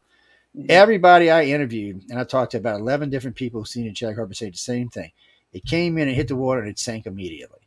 And they went out in boats thinking it was a plane, and there was this weird foam all over the water and stuff, but they didn't find anybody, no bodies. While they were out there, this thing started glowing green and just took off underwater and shot out through the mouth of the harbor and went out into the Atlantic and then sat off the coast. You could see it out there. They said a few hours later, something else came up, looked like another craft, and docked with it, I guess, helped it. So after that, you don't hear anything. Well, a good friend of mine, he owns a yellow submarine, basically. He does a lot of diving down in South America on wrecks and a lot of diving on, like the sunken cities off the coast of Cuba and stuff like that. He does a lot of that's what he does. And he put me in touch with 2 Navy divers that were off the Shag Harbor dive. They said not only was there a much bigger UFO showed up that was lending help, there were 2 submarines there. And they could only get X amount of close. He said, I don't want to call it a force field. He said it was like the water hardened. Oh. He said you couldn't get past a point. He said it didn't hurt you, didn't do any damage. It was almost like a bubble. It would push you back. He said, we sat there for 7 days watching this thing be repaired. He said, then it left. He said, this is why he and I do not believe in crashed UFOs. He said they came for their own. He said, so I don't think they would have done any less for any other craft. He said, and we wouldn't either for that matter. I mean, when the Chinese took our spy plane, we told them either give it back or you're going to start a war. Even though we got it back in a box, we still got it back. And all the pieces came back as well. And all of our people came back. But I don't see an alien doing anything less than that. That's why Roswell was always hard for me. Really, Roswell. Well, first off, think of it like you're a big sci-fi fan. You should know this. And this is from science, not from sci-fi. But anything that can travel fast in the speed of light or traverse wormholes when it impacts the ground is not going to break up. It's just going to come in probably in one big chunk. It may have pieces fall off and stuff if this thing's on it. He said, but I would imagine if you can take micrometeorites in your hull, a smash into the planet is not going to destroy the craft. Yeah, the whole foil thing always didn't add up exactly. Yeah, there's a bunch of stuff didn't add up on that one. Yeah, Well, you had two weird things. You had Mac Brazel's ranch, where they said the graves were in this crunched up. What it sounded like to me was an escape pod. That's if I had to pick something, I would have said what came down to his ranch was, number one, it was very fragile. It sounded like something we would make actually, but the piece that came down in Aurora, not in Aurora, and I can't remember the damn name of the city now. The one in Mac Brazel, the piece came down, but there was one that came down. Was it Aurora, New Mexico? But anyway, about 80 miles away, a piece came down in a chunk. It was a solid craft that came down. So this is what's weird about this. At the Boy Scouts who found the one in the mountain said that there were 3 bodies there that looked human, but they were like melty, but they were the size of humans and the color of humans. The bodies that were found in Roswell at Mac Brazel's ranch were grays. Something must have happened, and it sounds like we were flying the craft, and the grays said, "We're the hell out of this place." And what's even weirder about that, in 1911, the Germans started building disc.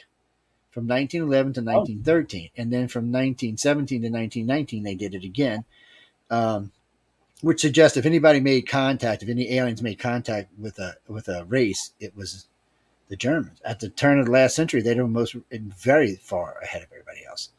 At World War I, they were way ahead of us, and World War II, they were way ahead of us. So if you're an alien race coming by, you don't know who Hitler is, you're liable to stop by and say, "Hey, let me talk to y'all. Y'all are more technologically advanced." Well, what they think is they were given a saucer that we brought back after the war and crashed the damn thing because we couldn't figure out how to fly it. There's no way to prove any different, but I can tell you now, if you can traverse deep space, no lightning is going to take your craft down. I don't care how big a bolt it is. I mean, and one of them said, "Oh, the radar theory." I'm like, really? Do you know how much radar radiation is in space? I said, far more than any radar gun we have on the planet can produce.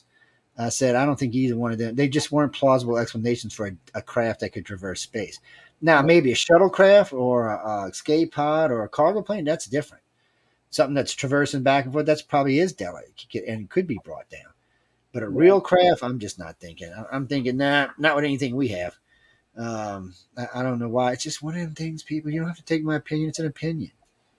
Now, so the only part from I want to love Roswell. That's hard. I want to love that 1947 was like the beginning of our discovery. But if you look at it, if you break it down, the mythology of the UFO portion really only started when that Air Force public affairs officer put out the report saying it was a flying disc. Everything before that is explainable. Everything after that is a cascading effect of a domino effect of misinformation. That the bodies were taken to Wright-Patterson in Ohio. The memo that was that was taken in that photograph where we tried to blow it up and flip it upside down and discern the letters to see what. Everything after that point was kind of our own fault. Mm-hmm. It could have been. Gosh, I hate saying this. It could have just been a test balloon with crash test dummies that caught fire and burned up, and then they thought it was little midget bodies. Well, the dummies we can rule out because they didn't come out for another 4 years. So you can rule them out. They really didn't. They came out 4 years after Roswell. So they've been well documented when we started using them. But there are other things that could have been, and it could have been something less sophisticated than the dummies they used later on. Because they were using, for like nuclear blast, they were using like pants and shirts stuffed with hay and shit like that and feed and things like that. So to see what the effects would be. Oh, no, Jim. They actually did test nuclear bombs on humans. Oh, yeah, I'm sorry to say. It's one of the downsides in our government's history, but they did do it, unfortunately. And people did die at Area 51 from contamination to burn piles, just like they did in Iraq. Our government, our military still got a lot to learn. That's all I can say. Yeah. I think President Clinton apologized to the nation for that stuff in like 1995. Saying, Yeah, it was. we did that. Sorry. Right after he said Area 51 didn't exist, and it ended up in court. I thought that was so funny. He did. Clinton made a big deal. No, Area 51. I would go if it was existed, and then 3 days later he finds out there's a lawsuit and it does exist. He had to be so pissed. I mean, he's president of the United States. Somebody should have told him. But Area 51 is a need to know, and presidents don't always have the need to know. I found out in my Class 10 security clearance is a lot higher than some things that presidents gets to know. They don't need to know how a nuclear reactor works. It's not part of the job. There's no reason for them to know that. And just because they have the codes in a nuclear thing doesn't need to know how it works. So yeah, your clearances vary depending on who you are and where you are. Reagan had a high clearance because Reagan was building all kind of crazy stuff. Well, I think he's probably directly responsible for the HAARP facility, which punches holes in our atmosphere and sends stuff down to Pine Gap, which is the one in Queensland, Australia. Hey, I didn't make these facilities. That's him. And then he builds these stalwart lasers that no one could figure out. So first time I ever seen one of these, I had seen this at a Los Alamos exposition. So they were shooting these discs about the size of my Camry into space with it. They would put it on top of the laser and superheat it, and it would spin and shoot it into space by heating it up. They thought it was going to be some like new payload system. Like, obviously, it didn't pan out, but these lasers were far too big for shooting down missiles. These were more like carving up city lasers. I mean, they were huge, man. These were not. I mean, to aim this at a laser, you'd take out half the sky. I don't know what they had planned. Okay, first off, so y'all know this, but Pine Gap is the Joint British Defense of Outer Space. It's the U.S. British Joint Defense of Outer Space. Now, outer space means beyond the moon, people. What the hell are we defending from? As far as I know, we don't believe in aliens on this planet, so what the hell are we defending? It's not asteroids because we got 3 different things that do that. It kind of weirded me out a little bit. Nobody knows what the HAARP facility is. Even I got a friend that works. I still don't know what the HAARP facility does. Other than it tests these weird beams that they use to shoot around the planet. And then, of course, there's Star Wars. I mean, these are all 3. And then Reagan gets on TV 7 times and said, what if aliens invaded our planet? So he's building weapons to take them out and talking about them. And I mean, the man was making me a little nervous. The 70s and 80s were a great time. I mean, you just got, I know, that's what I'm saying. You could use these for all kind of stuff. Well, no, yes, Christopher. Okay. You're talking about the Nimitz thing. Okay, I can't talk about it anymore because I got flagged on it, but so everybody knows I was in the Navy. I talked about it for years. I have a Class 10 security clearance, which is like 10 levels above top secret. And everybody always thinks it's because I know these big, deep, dark secrets. Y'all think whatever you want. It's because I worked on the conning tower with the Nimitz, the old Salty, the reactor room, and everything on every jet that was on our deck. I had to have an outrageous clearance. Just because I worked on our nuclear reactor, my clearance had to be impeccable and the highest you can get on a carrier. Hey, I don't make the rules. And trust me, I didn't even know. I come home to find out they've talked to my mama, my aunts, my uncles, my friends, my cousins, people I didn't even know they talking to. I mean, they were just ridiculous with this.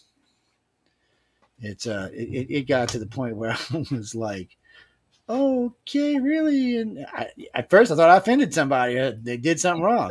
But no, and then I had to sign all this paperwork. But the Nimitz events, what you're talking about, is something different.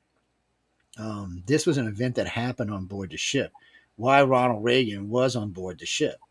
And I talked about it on Stephen Bessett's show, and I talked about it in Michelle's show on Outer Realm. And then I got reflagged.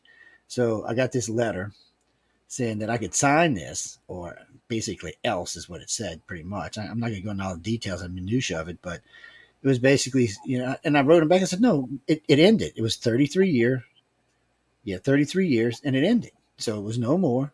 I didn't have to abide by the clearance anymore. My security clearance is a lifetime thing. It never goes away. You can check it for yourself. I could just run a background check on me. You'll find out FBI does a background check on me. It used to be every 4 years. Now it's every 2 years. So you can find that out for yourself. But all the rest of this is just stuff that had happened, and I had to sign a non-disclosure agreement on what we saw. What we saw on the deck, what we saw below the deck, and what we saw on the deck itself. All I can tell you at this point is something landed on the deck, and that's it. I can't tell you any more than that. I can tell you this, though. You can go listen to the Outer Realm or Stephen Bissett show. They didn't make us pull it. They just told me I couldn't talk about it anymore. I guess because there was 4 other people out there talking about a different event that happened on the Nimitz. It doesn't matter. It's not that important. You can go listen to it. It is a bit spooky, a bit scary. I only saw part of the event, and I'll tell you that when I'm doing the video, and I'll tell you what everybody else saw on the ship that was watching the view. I was the last person off the deck because I was a plane captain. I was always the last one off the deck. And all I can say is I was like, ah! What the? And when the front of the carrier nosed down a little bit, I was like, what the? People, aircraft carriers are huge. You know how many planes are on board, how much fuel and engine parts and weapons and food and people. It's 5,500 people in the Nimitz. And everything it takes to keep them 5,500 people going. I've never seen the bow of the Nimitz dip for anything. And this thing set down on it and it dipped. I was like, and it hung over both sides, like, I don't know, 75 yards over each side. It was freaky looking. Yeah, I can't tell y'all. You got to go listen to those 2 shows. I would tell you if I could, but I don't want to get flagged. I'm probably going to get it as it is. No, we're not. Now, where's it going? Where was it going? Montauk. What do you know about Montauk? Montauk. Now I got some friends that got the, how can I say this politely without getting in trouble, up to their eyeballs and shit over this. Tell me what you know, man. Oh, well, I love, so if you watch Stranger Things and you know the story of Montauk, because they basically, the Duffer Brothers basically took a couple, maybe like 3 or 4 different sources of what's called the Montauk Project and made a fictional story.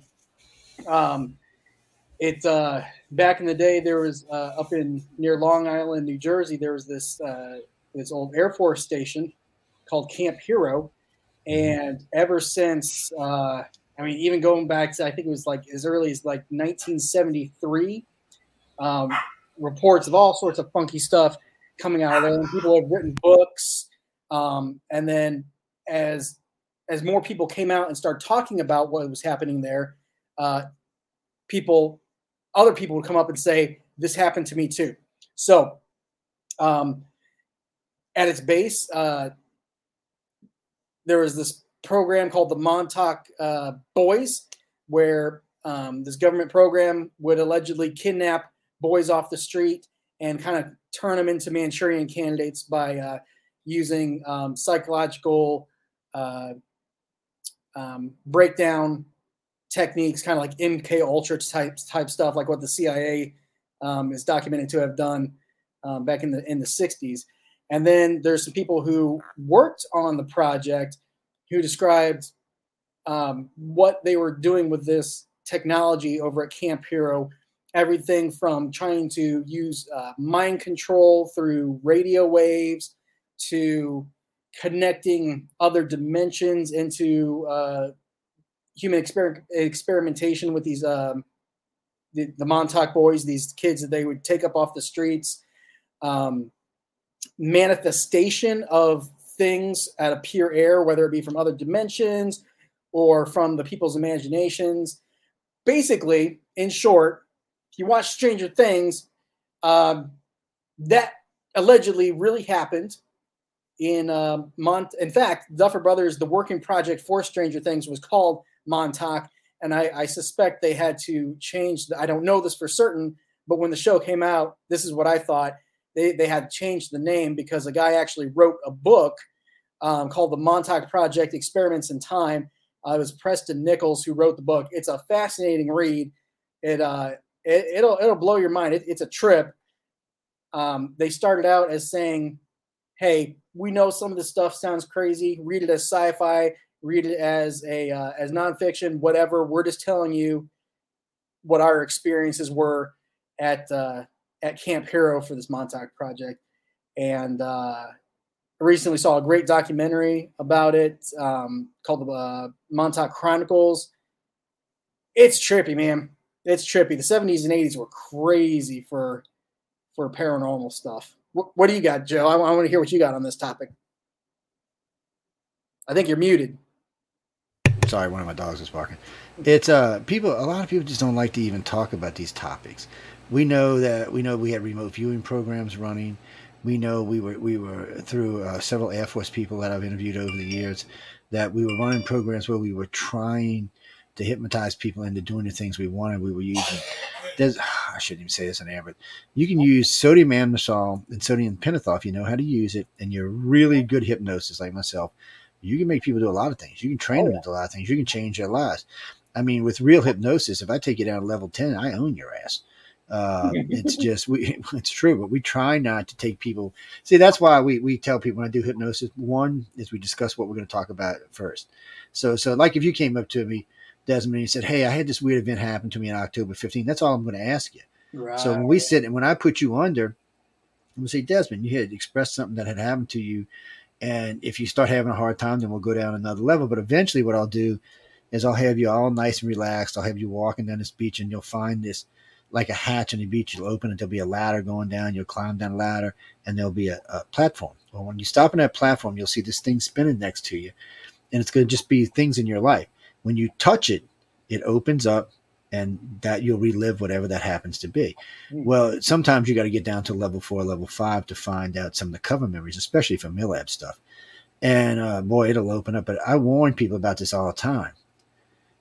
If you're not ready to experience what happened, don't get hypnotized because once a cat's out of the bag, you ain't putting it back. You'll be getting therapy for the rest of your damn life. But we had found that there were several different programs being run where we were trying to, well, it's like the Russians used to have American cities so they could infiltrate our country. Mm-hmm.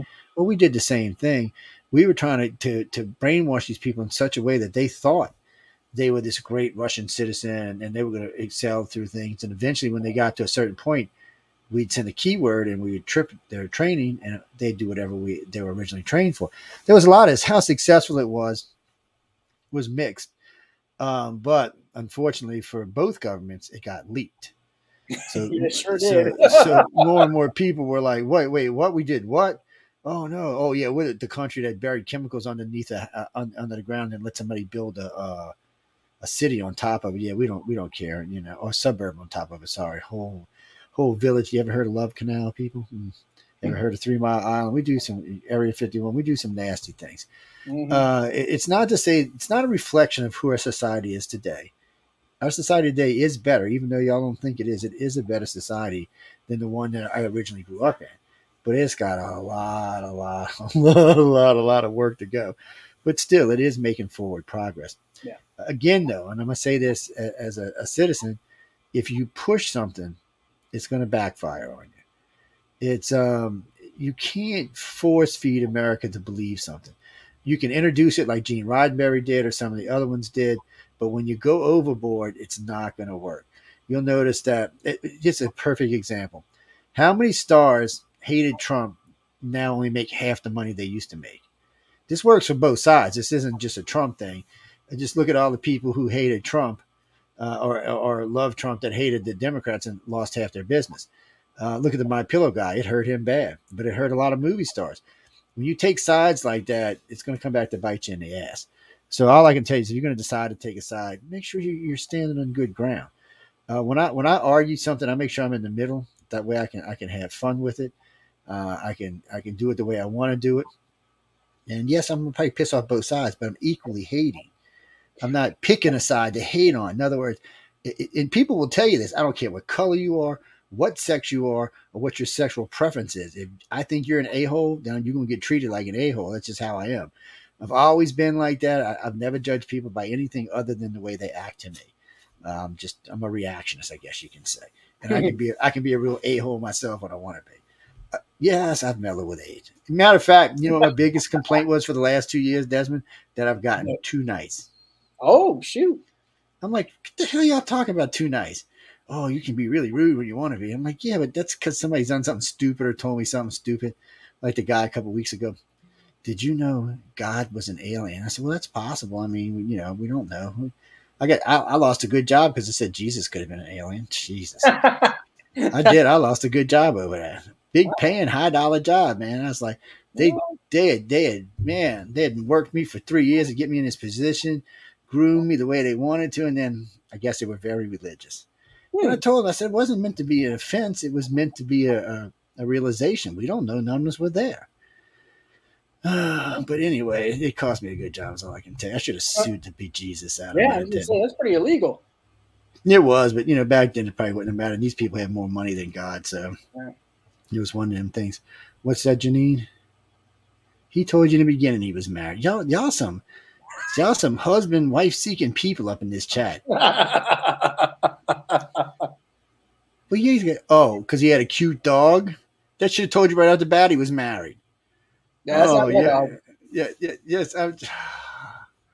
Because single guys usually don't have cute dogs.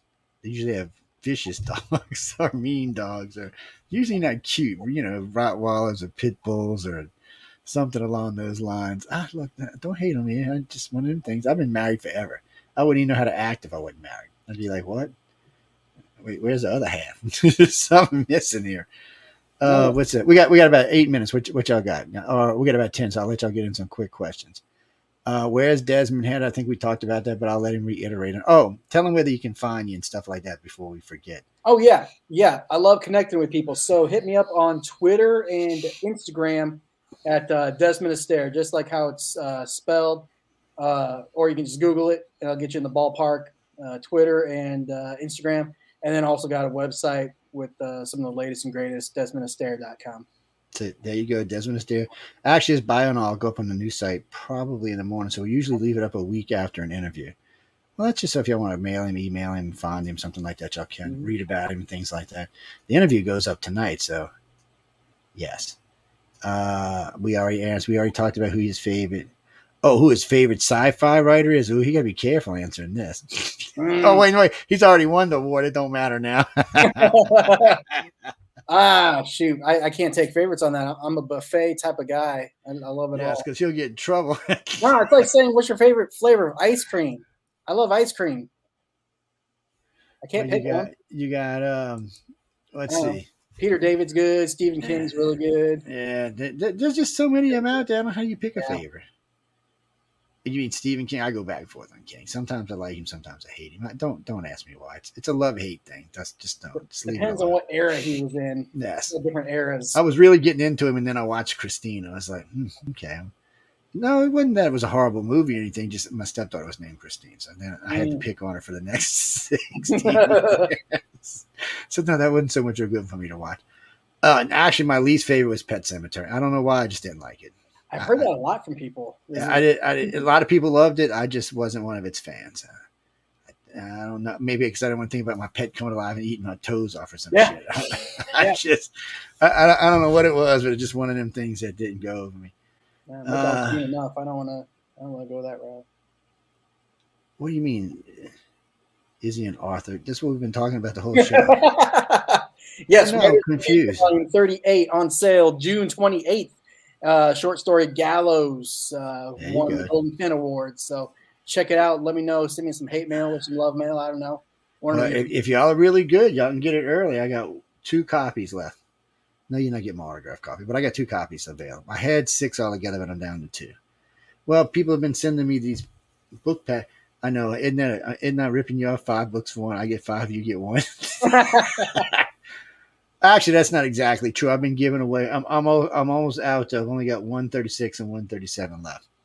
So if you send me a package that goes to school, and you can even pick the school it goes to in Mississippi or Louisiana, it's a 5-book set. There's several different sets over at Galaxy Press you can order, and you can get them on Amazon too. But it's if you send us one to donate, then we'll send you those books. No, I'm not giving them. What do you mean you heard I had 3 autograph copies? That's true, I do, but I'm not giving them to you. No, you're not getting them, and you're not getting the poster either. Stop. Maybe one day I might put the post up for like 25 G's, but until then, see, there you go. Already complaining, like driving complaining because I said 25 G's. No, there's a lot of good stuff. One more question: who's going to get it? Let's see. Y'all scroll. Oh, okay. No, that's a legit question. Oh, let's do it. Okay, so out of the genres, because there's a lot of genres that Writers of the Future accepted. In general, what is your favorite genre to write in? Time travel. I love you already.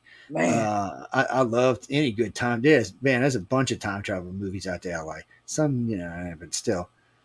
No, people, we're not getting into all the different time travel. We'll be here for 2 days. You get a hold of me on Twitter, and we will talk time travel all day long. Oh, yeah. There's some good ones. It's like crack rocks to me. I just love it.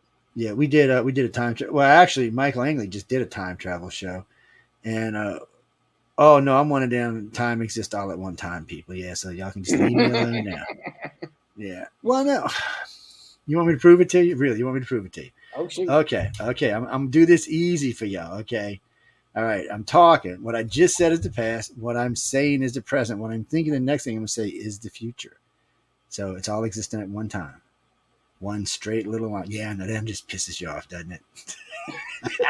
You believe whatever you want to believe. It's time travel, people. I mean, come on. No, I'm a all in one kind of person because that way you can travel time. And I know people don't think you can travel in the future that way, but you can because it's a probable future. The past has already been done and over with. But why you want to go to the past? You'll probably screw something up. You'll step on a butterfly. I couldn't resist. I'm sorry. I couldn't resist. I just couldn't resist. It was just, I know, shame on me, but really, time travel is a great. You know what? When in a couple of weeks, I'm gonna be doing it. I'll invite Desmond on when we do the next time travel show. He'll Oh, come I love hang out that. with us. Yeah, it'll be like 4 of us on the show. We'll all be talking time travel. Mike will come by and probably a couple others because we all love talking time travel. Love time Because you can't be wrong. Well, you probably can be, but we won't know it. Not in this lifetime. travel. Anyway, but you still you can. Well, no, we might know it in this I lifetime. think You we're never know. close. I think we're close to figuring out the physics. Okay, that was just scary. Oh, Sorry, I got 2 StreamYards open. The other hosts are getting ready to start, and all I could see was a big black cat with 2 red lips poking out. I wasn't expecting it. Hold on, let me get myself out of there, because they'll start talking about you, and I won't know what the hell's going on. Oh man, Desmond, you've been great. We didn't even get into that third of what I wanted to talk about tonight. Well, because save it for next I time. love sci-fi freaks, people. I'd invite them on all the time. Oh yeah, I remember it was like 4 years ago. Y'all started bitch. We did like I had 5, 6 really big sci-fi authors in a row come on, and we just geeked out for like 6 weeks. I started getting these emails. We're going to talk about UFOs again one day, right? And I said, we've been talking about UFOs. Oh, no, that's not what I'm talking about, Joe. I'm talking about real research, not just talking. No, Desmond, good guy. Y'all should check him out. Support your local authors. It's the only way these guys get out there. They do good writing. When Book 30 comes out, you should read it. But there's a lot of other ones you can go read. What do you mean? Oh, I do have 1 Battlefield Earth left. That's all I got. John sent me a case of 20. I've given all but 1 away. Oh, you have to do something very special for me. I don't know. Think about it. Send me some chocolate. And it's no, somebody send me pizza. People send me pizzas all the time. Yeah, that's cool. I don't mind. Send them over. Yeah. As long as you're not hand baking them and sending them to me, we're okay. Well, I don't know. I got some enemies out there. No hand exploding pizzas or nothing. All right. What? Okay. One last question. All right. Hey, See, somebody else got a question back there. He's like, look, I got a question. Who the hell is Mr. Spock? All right, now that Spock talk. No, I'm going to answer this question now that Spock talk. I was going to ask the other one, but we're going to ask this one anyway. So this was something that came in a little while ago. And since Spock spoke, I figured this would be a good question. Who is your favorite Spock? So we got 3 Spocks now, right? We got 3, right? We got the original. We got the one from the alternate universe, and then we got the one from the series. So I don't know. That's a tough one. I like the new guy. I'm not going to hate. Of course, you can't hate on the original Spock. So I mean, yeah. And the guy in the middle one was good. I mean, it's I don't know, guys. That's a tough one. Zachary Quinto's Spock was good. A really good contemporary take. Nothing can ever match the original. It's like saying, "Hey, how do you like this copy of the Mona Lisa?" But Zachary Quinto's was like a really, really good fresh take. I enjoyed that a lot. Yeah. See, that's what we were talking about earlier. He's somebody you could put in to help motivate the people to show that it doesn't matter what you are to be in a part and still play a good part. That's what we were talking about earlier. You can't base the part on whatever your thing is. You got to base the part on your acting. Well, it doesn't matter. Okay, yes, we need black actors. We need gay actors. We need a whole bunch. But you can't give them the part because of it. You got to give them the part because they can act.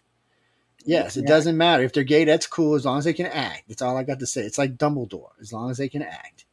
That's all that matters. You're going to find that there's a lot more characters than you realize now that people can come out and be honest about it. Yes, a lot of your beloved characters are not who you thought they were. Sorry to say. Hey, it's not me. Why I'm going to get the hate mail? I didn't like tell anybody to change their ways, because 10 years ago or 20 years ago, you couldn't talk about this openly, not the way you do today. I mean, you could talk about it, but not. It would keep you from getting a job. I can tell you that, especially in the industry. Oh yeah, that day is done. Welcome to the new world. It's the new world, so I'm not even going to repeat that. You prefer it, whatever. That's just stupid. Yes, I read the comment. That's completely stupid. It's not age appropriate for the show. How's that? Yeah, there you go. All right, one last one. We got to go. We're 5 minutes over. We started a couple minutes late, so we'll squeeze in one more. Nope, he already asked that question. Move on. No, we already asked who his favorite author was, and no, he can't answer it like that. Hit me up on the. Oh, okay. All right. Well, I'll ask him this. No, I'm fine with that. All right. So this is a Star Wars versus Star Wars. I mean, Star Wars versus Star Trek thing. Oh. So they want to know, which series do you think is the best, and which one do you think makes the most money? That's a trick question, that most money thing, because I know the answer to that. It's definitely a trick question. And as far as who's better, I don't know. I like both. Franchise-wise, I want to say Star Wars as a franchise makes more. I don't know. It's movie-wise, they kick their ass. Or I should say, it's like a Marvel DC thing. Yeah, Marvel kicks DC's ass until you get into TV series, and DC kicks Marvel's ass. Well, it's kind of the same thing with Star Trek. Star Wars is just coming out with TV series, so they got a long ways to go. Star Trek's got 7 out now, 8, I forget, and plus all the little mini series and all the fan series and all the cartoons and all. So that's where Star Wars is trying to go. So yeah, so it's a double. Yeah, we looked it up the other day. So movie wise, Star Wars kicks Star Trek's ass. Yeah, the other way around than Star Trek. So it's a kind of a. That's why I said it was a trick question. I knew when he asked it, I knew that was going, because it was a topic that came up a couple of weeks ago on a chat.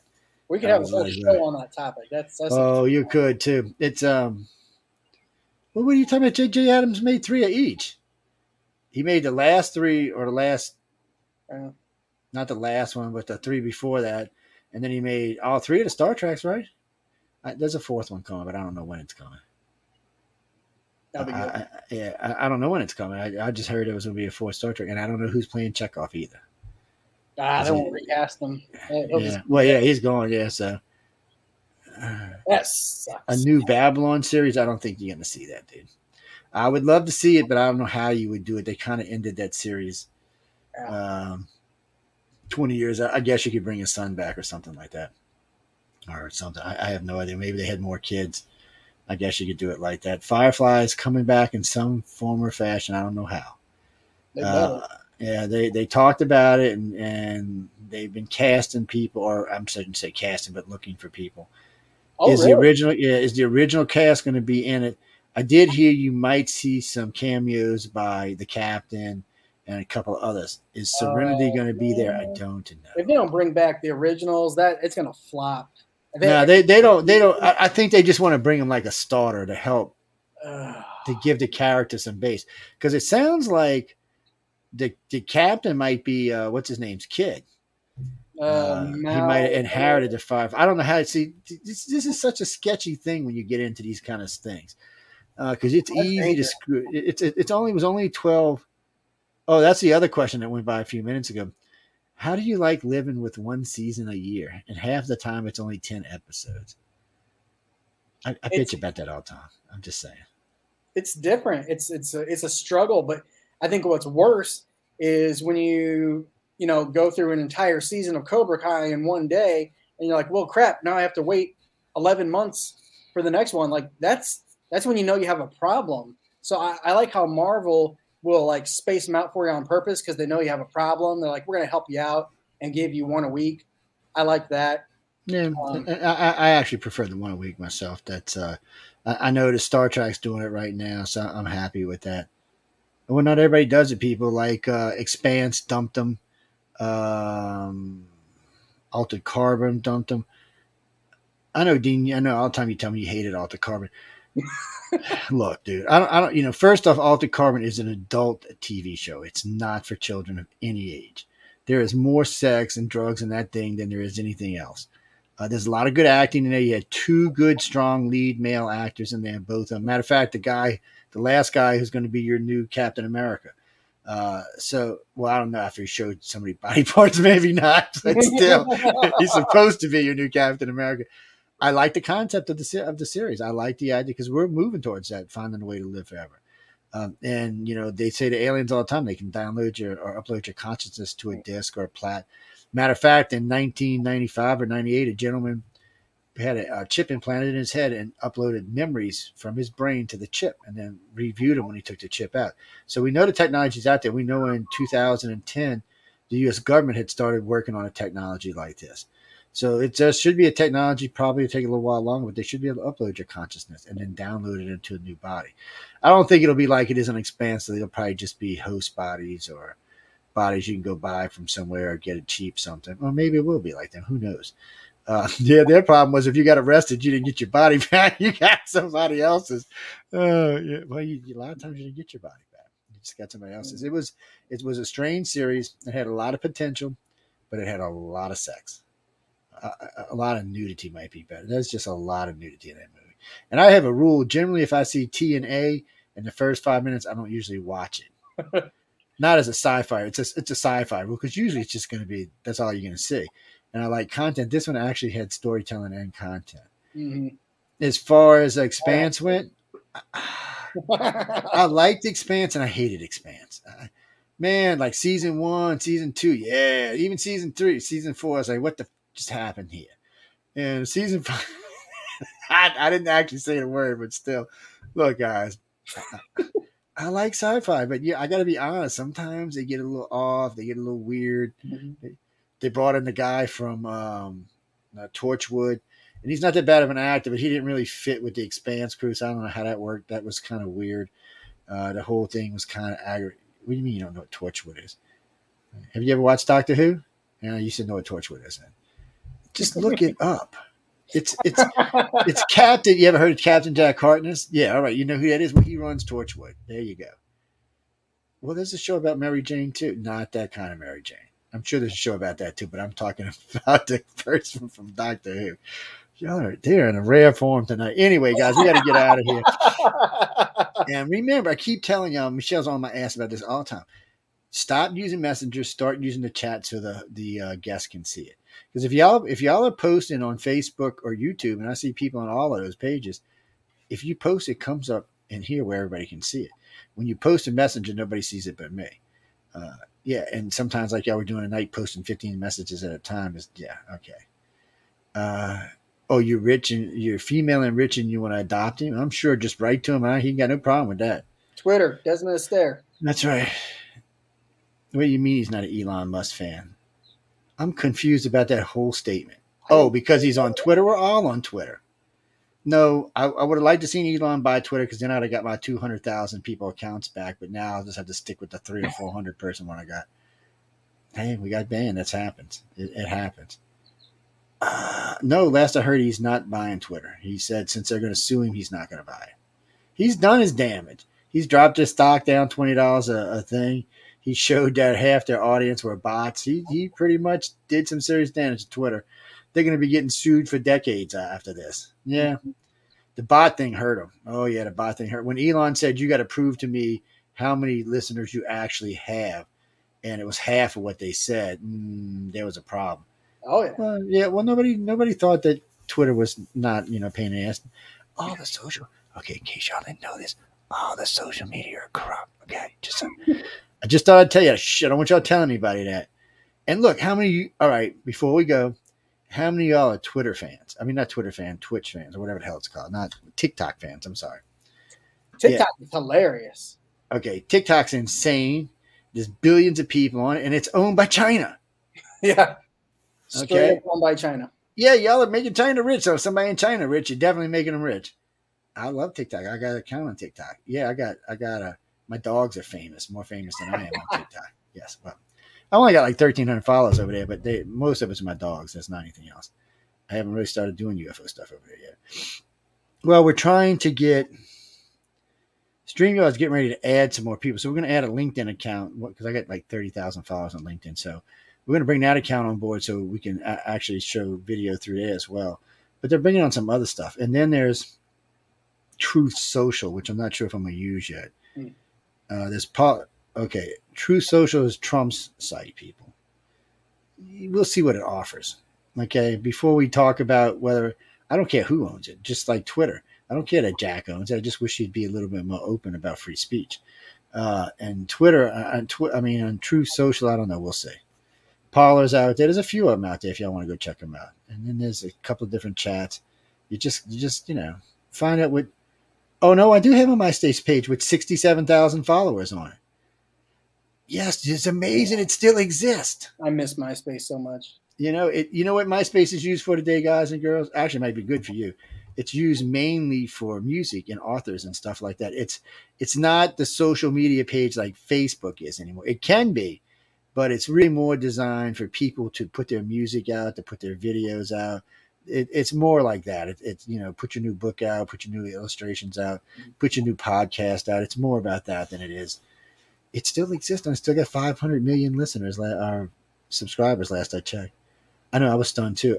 We've been having a page there. I just forget about it. Every now and then I get a letter from, we still exist. I'm like, really? Okay. I don't know what to think about that. You know what I really miss? It's AOL. Oh, AOL. That's what I started out with on. Mm-hmm. So when I started using computers, we didn't have no Windows. We had DOS. Yeah. In case y'all didn't know, people, like if I wanted to go somewhere on the web, it was literally like 2 paragraphs of typing. Oh yeah. And then it would take, and if you wanted to build the website, it was all HTML.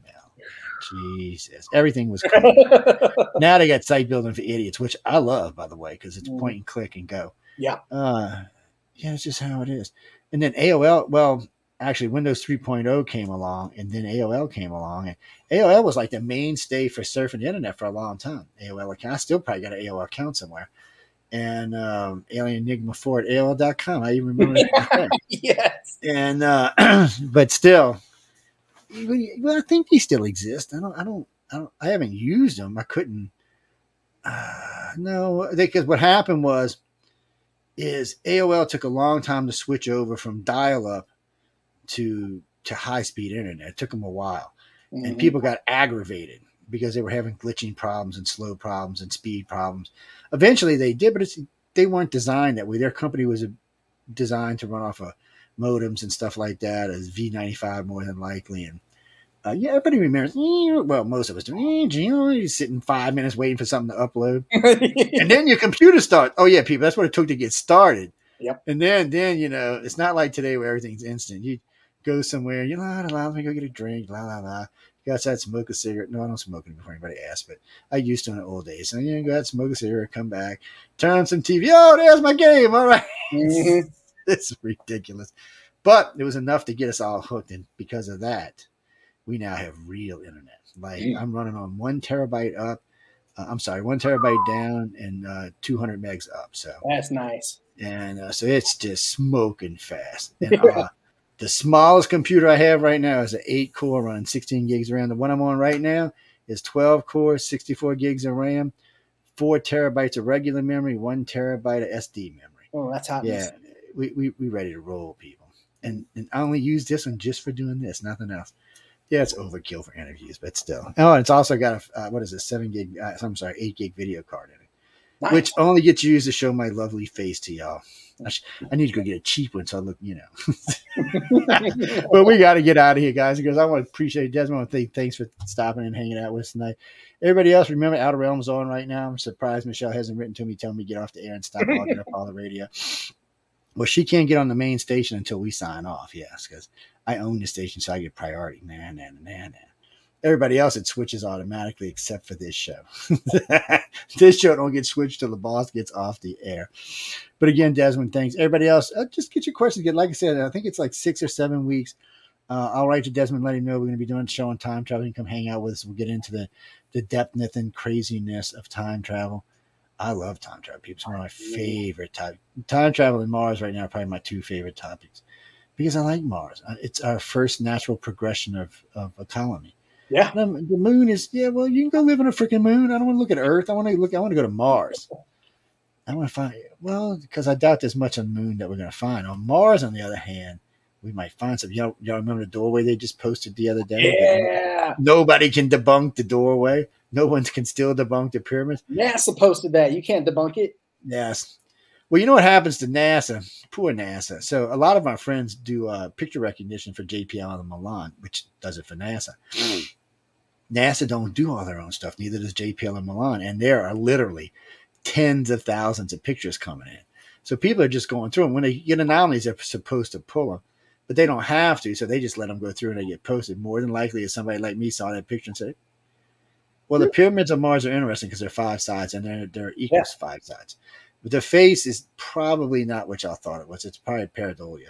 However you say it. Yeah, that's probably what it was. But there's in the Sedona region. Y'all getting me in all trouble running late tonight.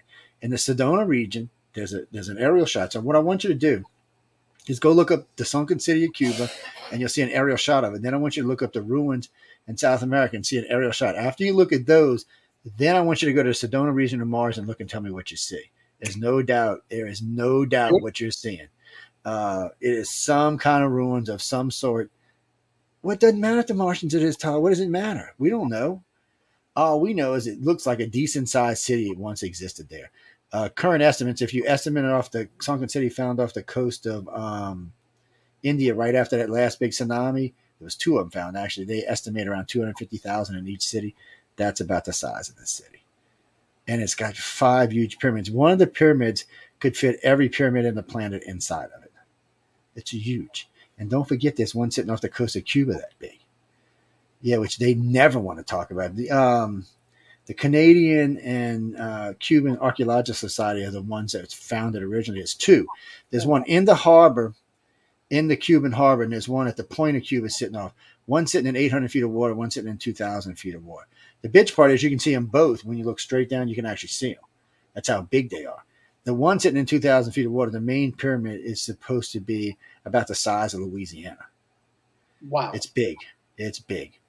They have no idea what it was. And they were talking about it all over the place. And then all of a sudden it started fading off the internet. And then you couldn't even find the shot. You can still, I personally have, not on this computer, but on the other one, I personally still have 2 of the aerial shots that was sent to me by my friend who owns a Yellow Submarine. Yeah, you notice I never use his name, right, guys?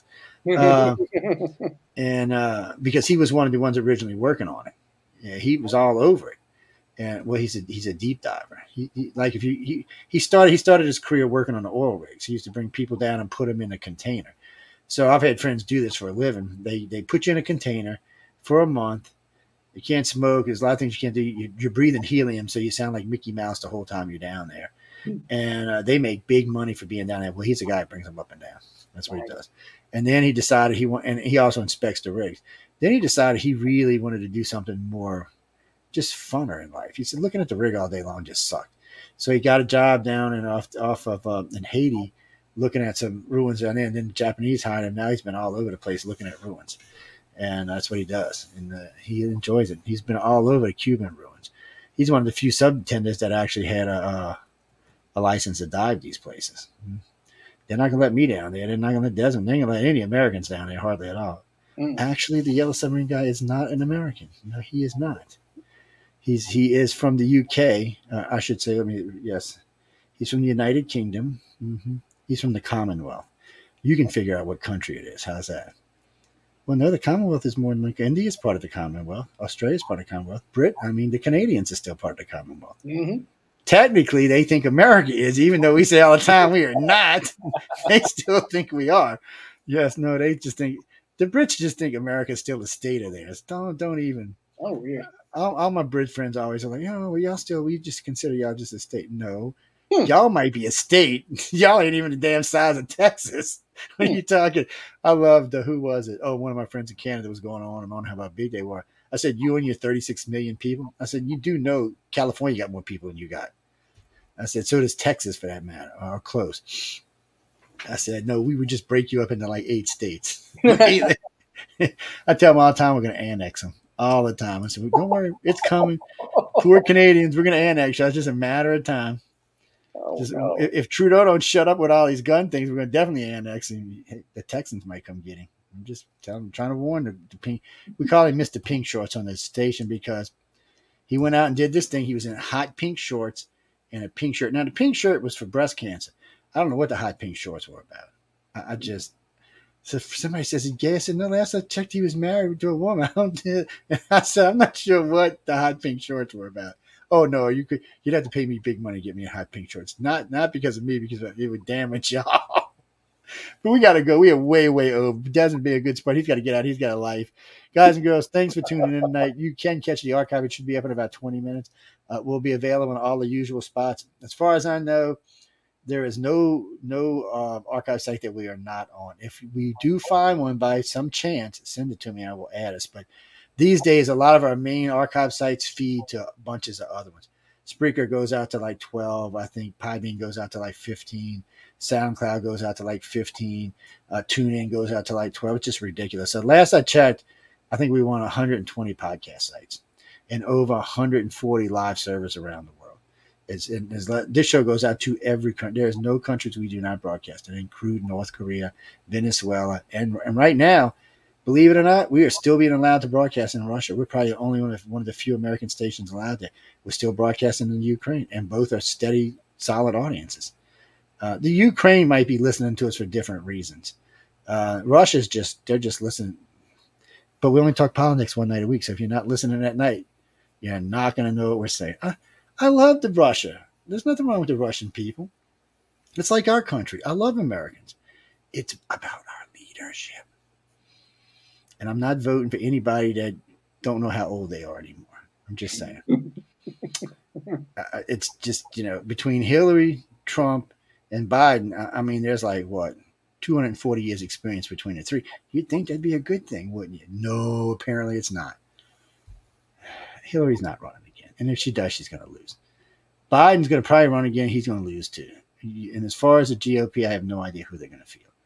Last I heard, it was going to be DeSantis. He'll win hands down, no problem. Maybe the California guy could give him a run, but California's in so much crap right now, he probably doesn't want to get on a stage where he's going to debate somebody. Well, anyway, you look at the midterms, the Republicans are going to reap the whirlwind. There's nothing the Democrats can do about it right now. It's always like that in the first election, though. After a new president, that's nothing new. Everybody's like, "Oh, it's so." No, it's not. It happened for like the last 10. It's not a big thing. I mean, there's always a change in the guard because everybody gets pissed at the president that's in office because they're never getting done what they say they're going to get done. It's just how it works. It's a game. Anyway, we got to get out of here. Catch me on Friday night if you want to talk politics. There's always a good crew on the political show. I think this week it's going to be Jay, Mike, John, and myself.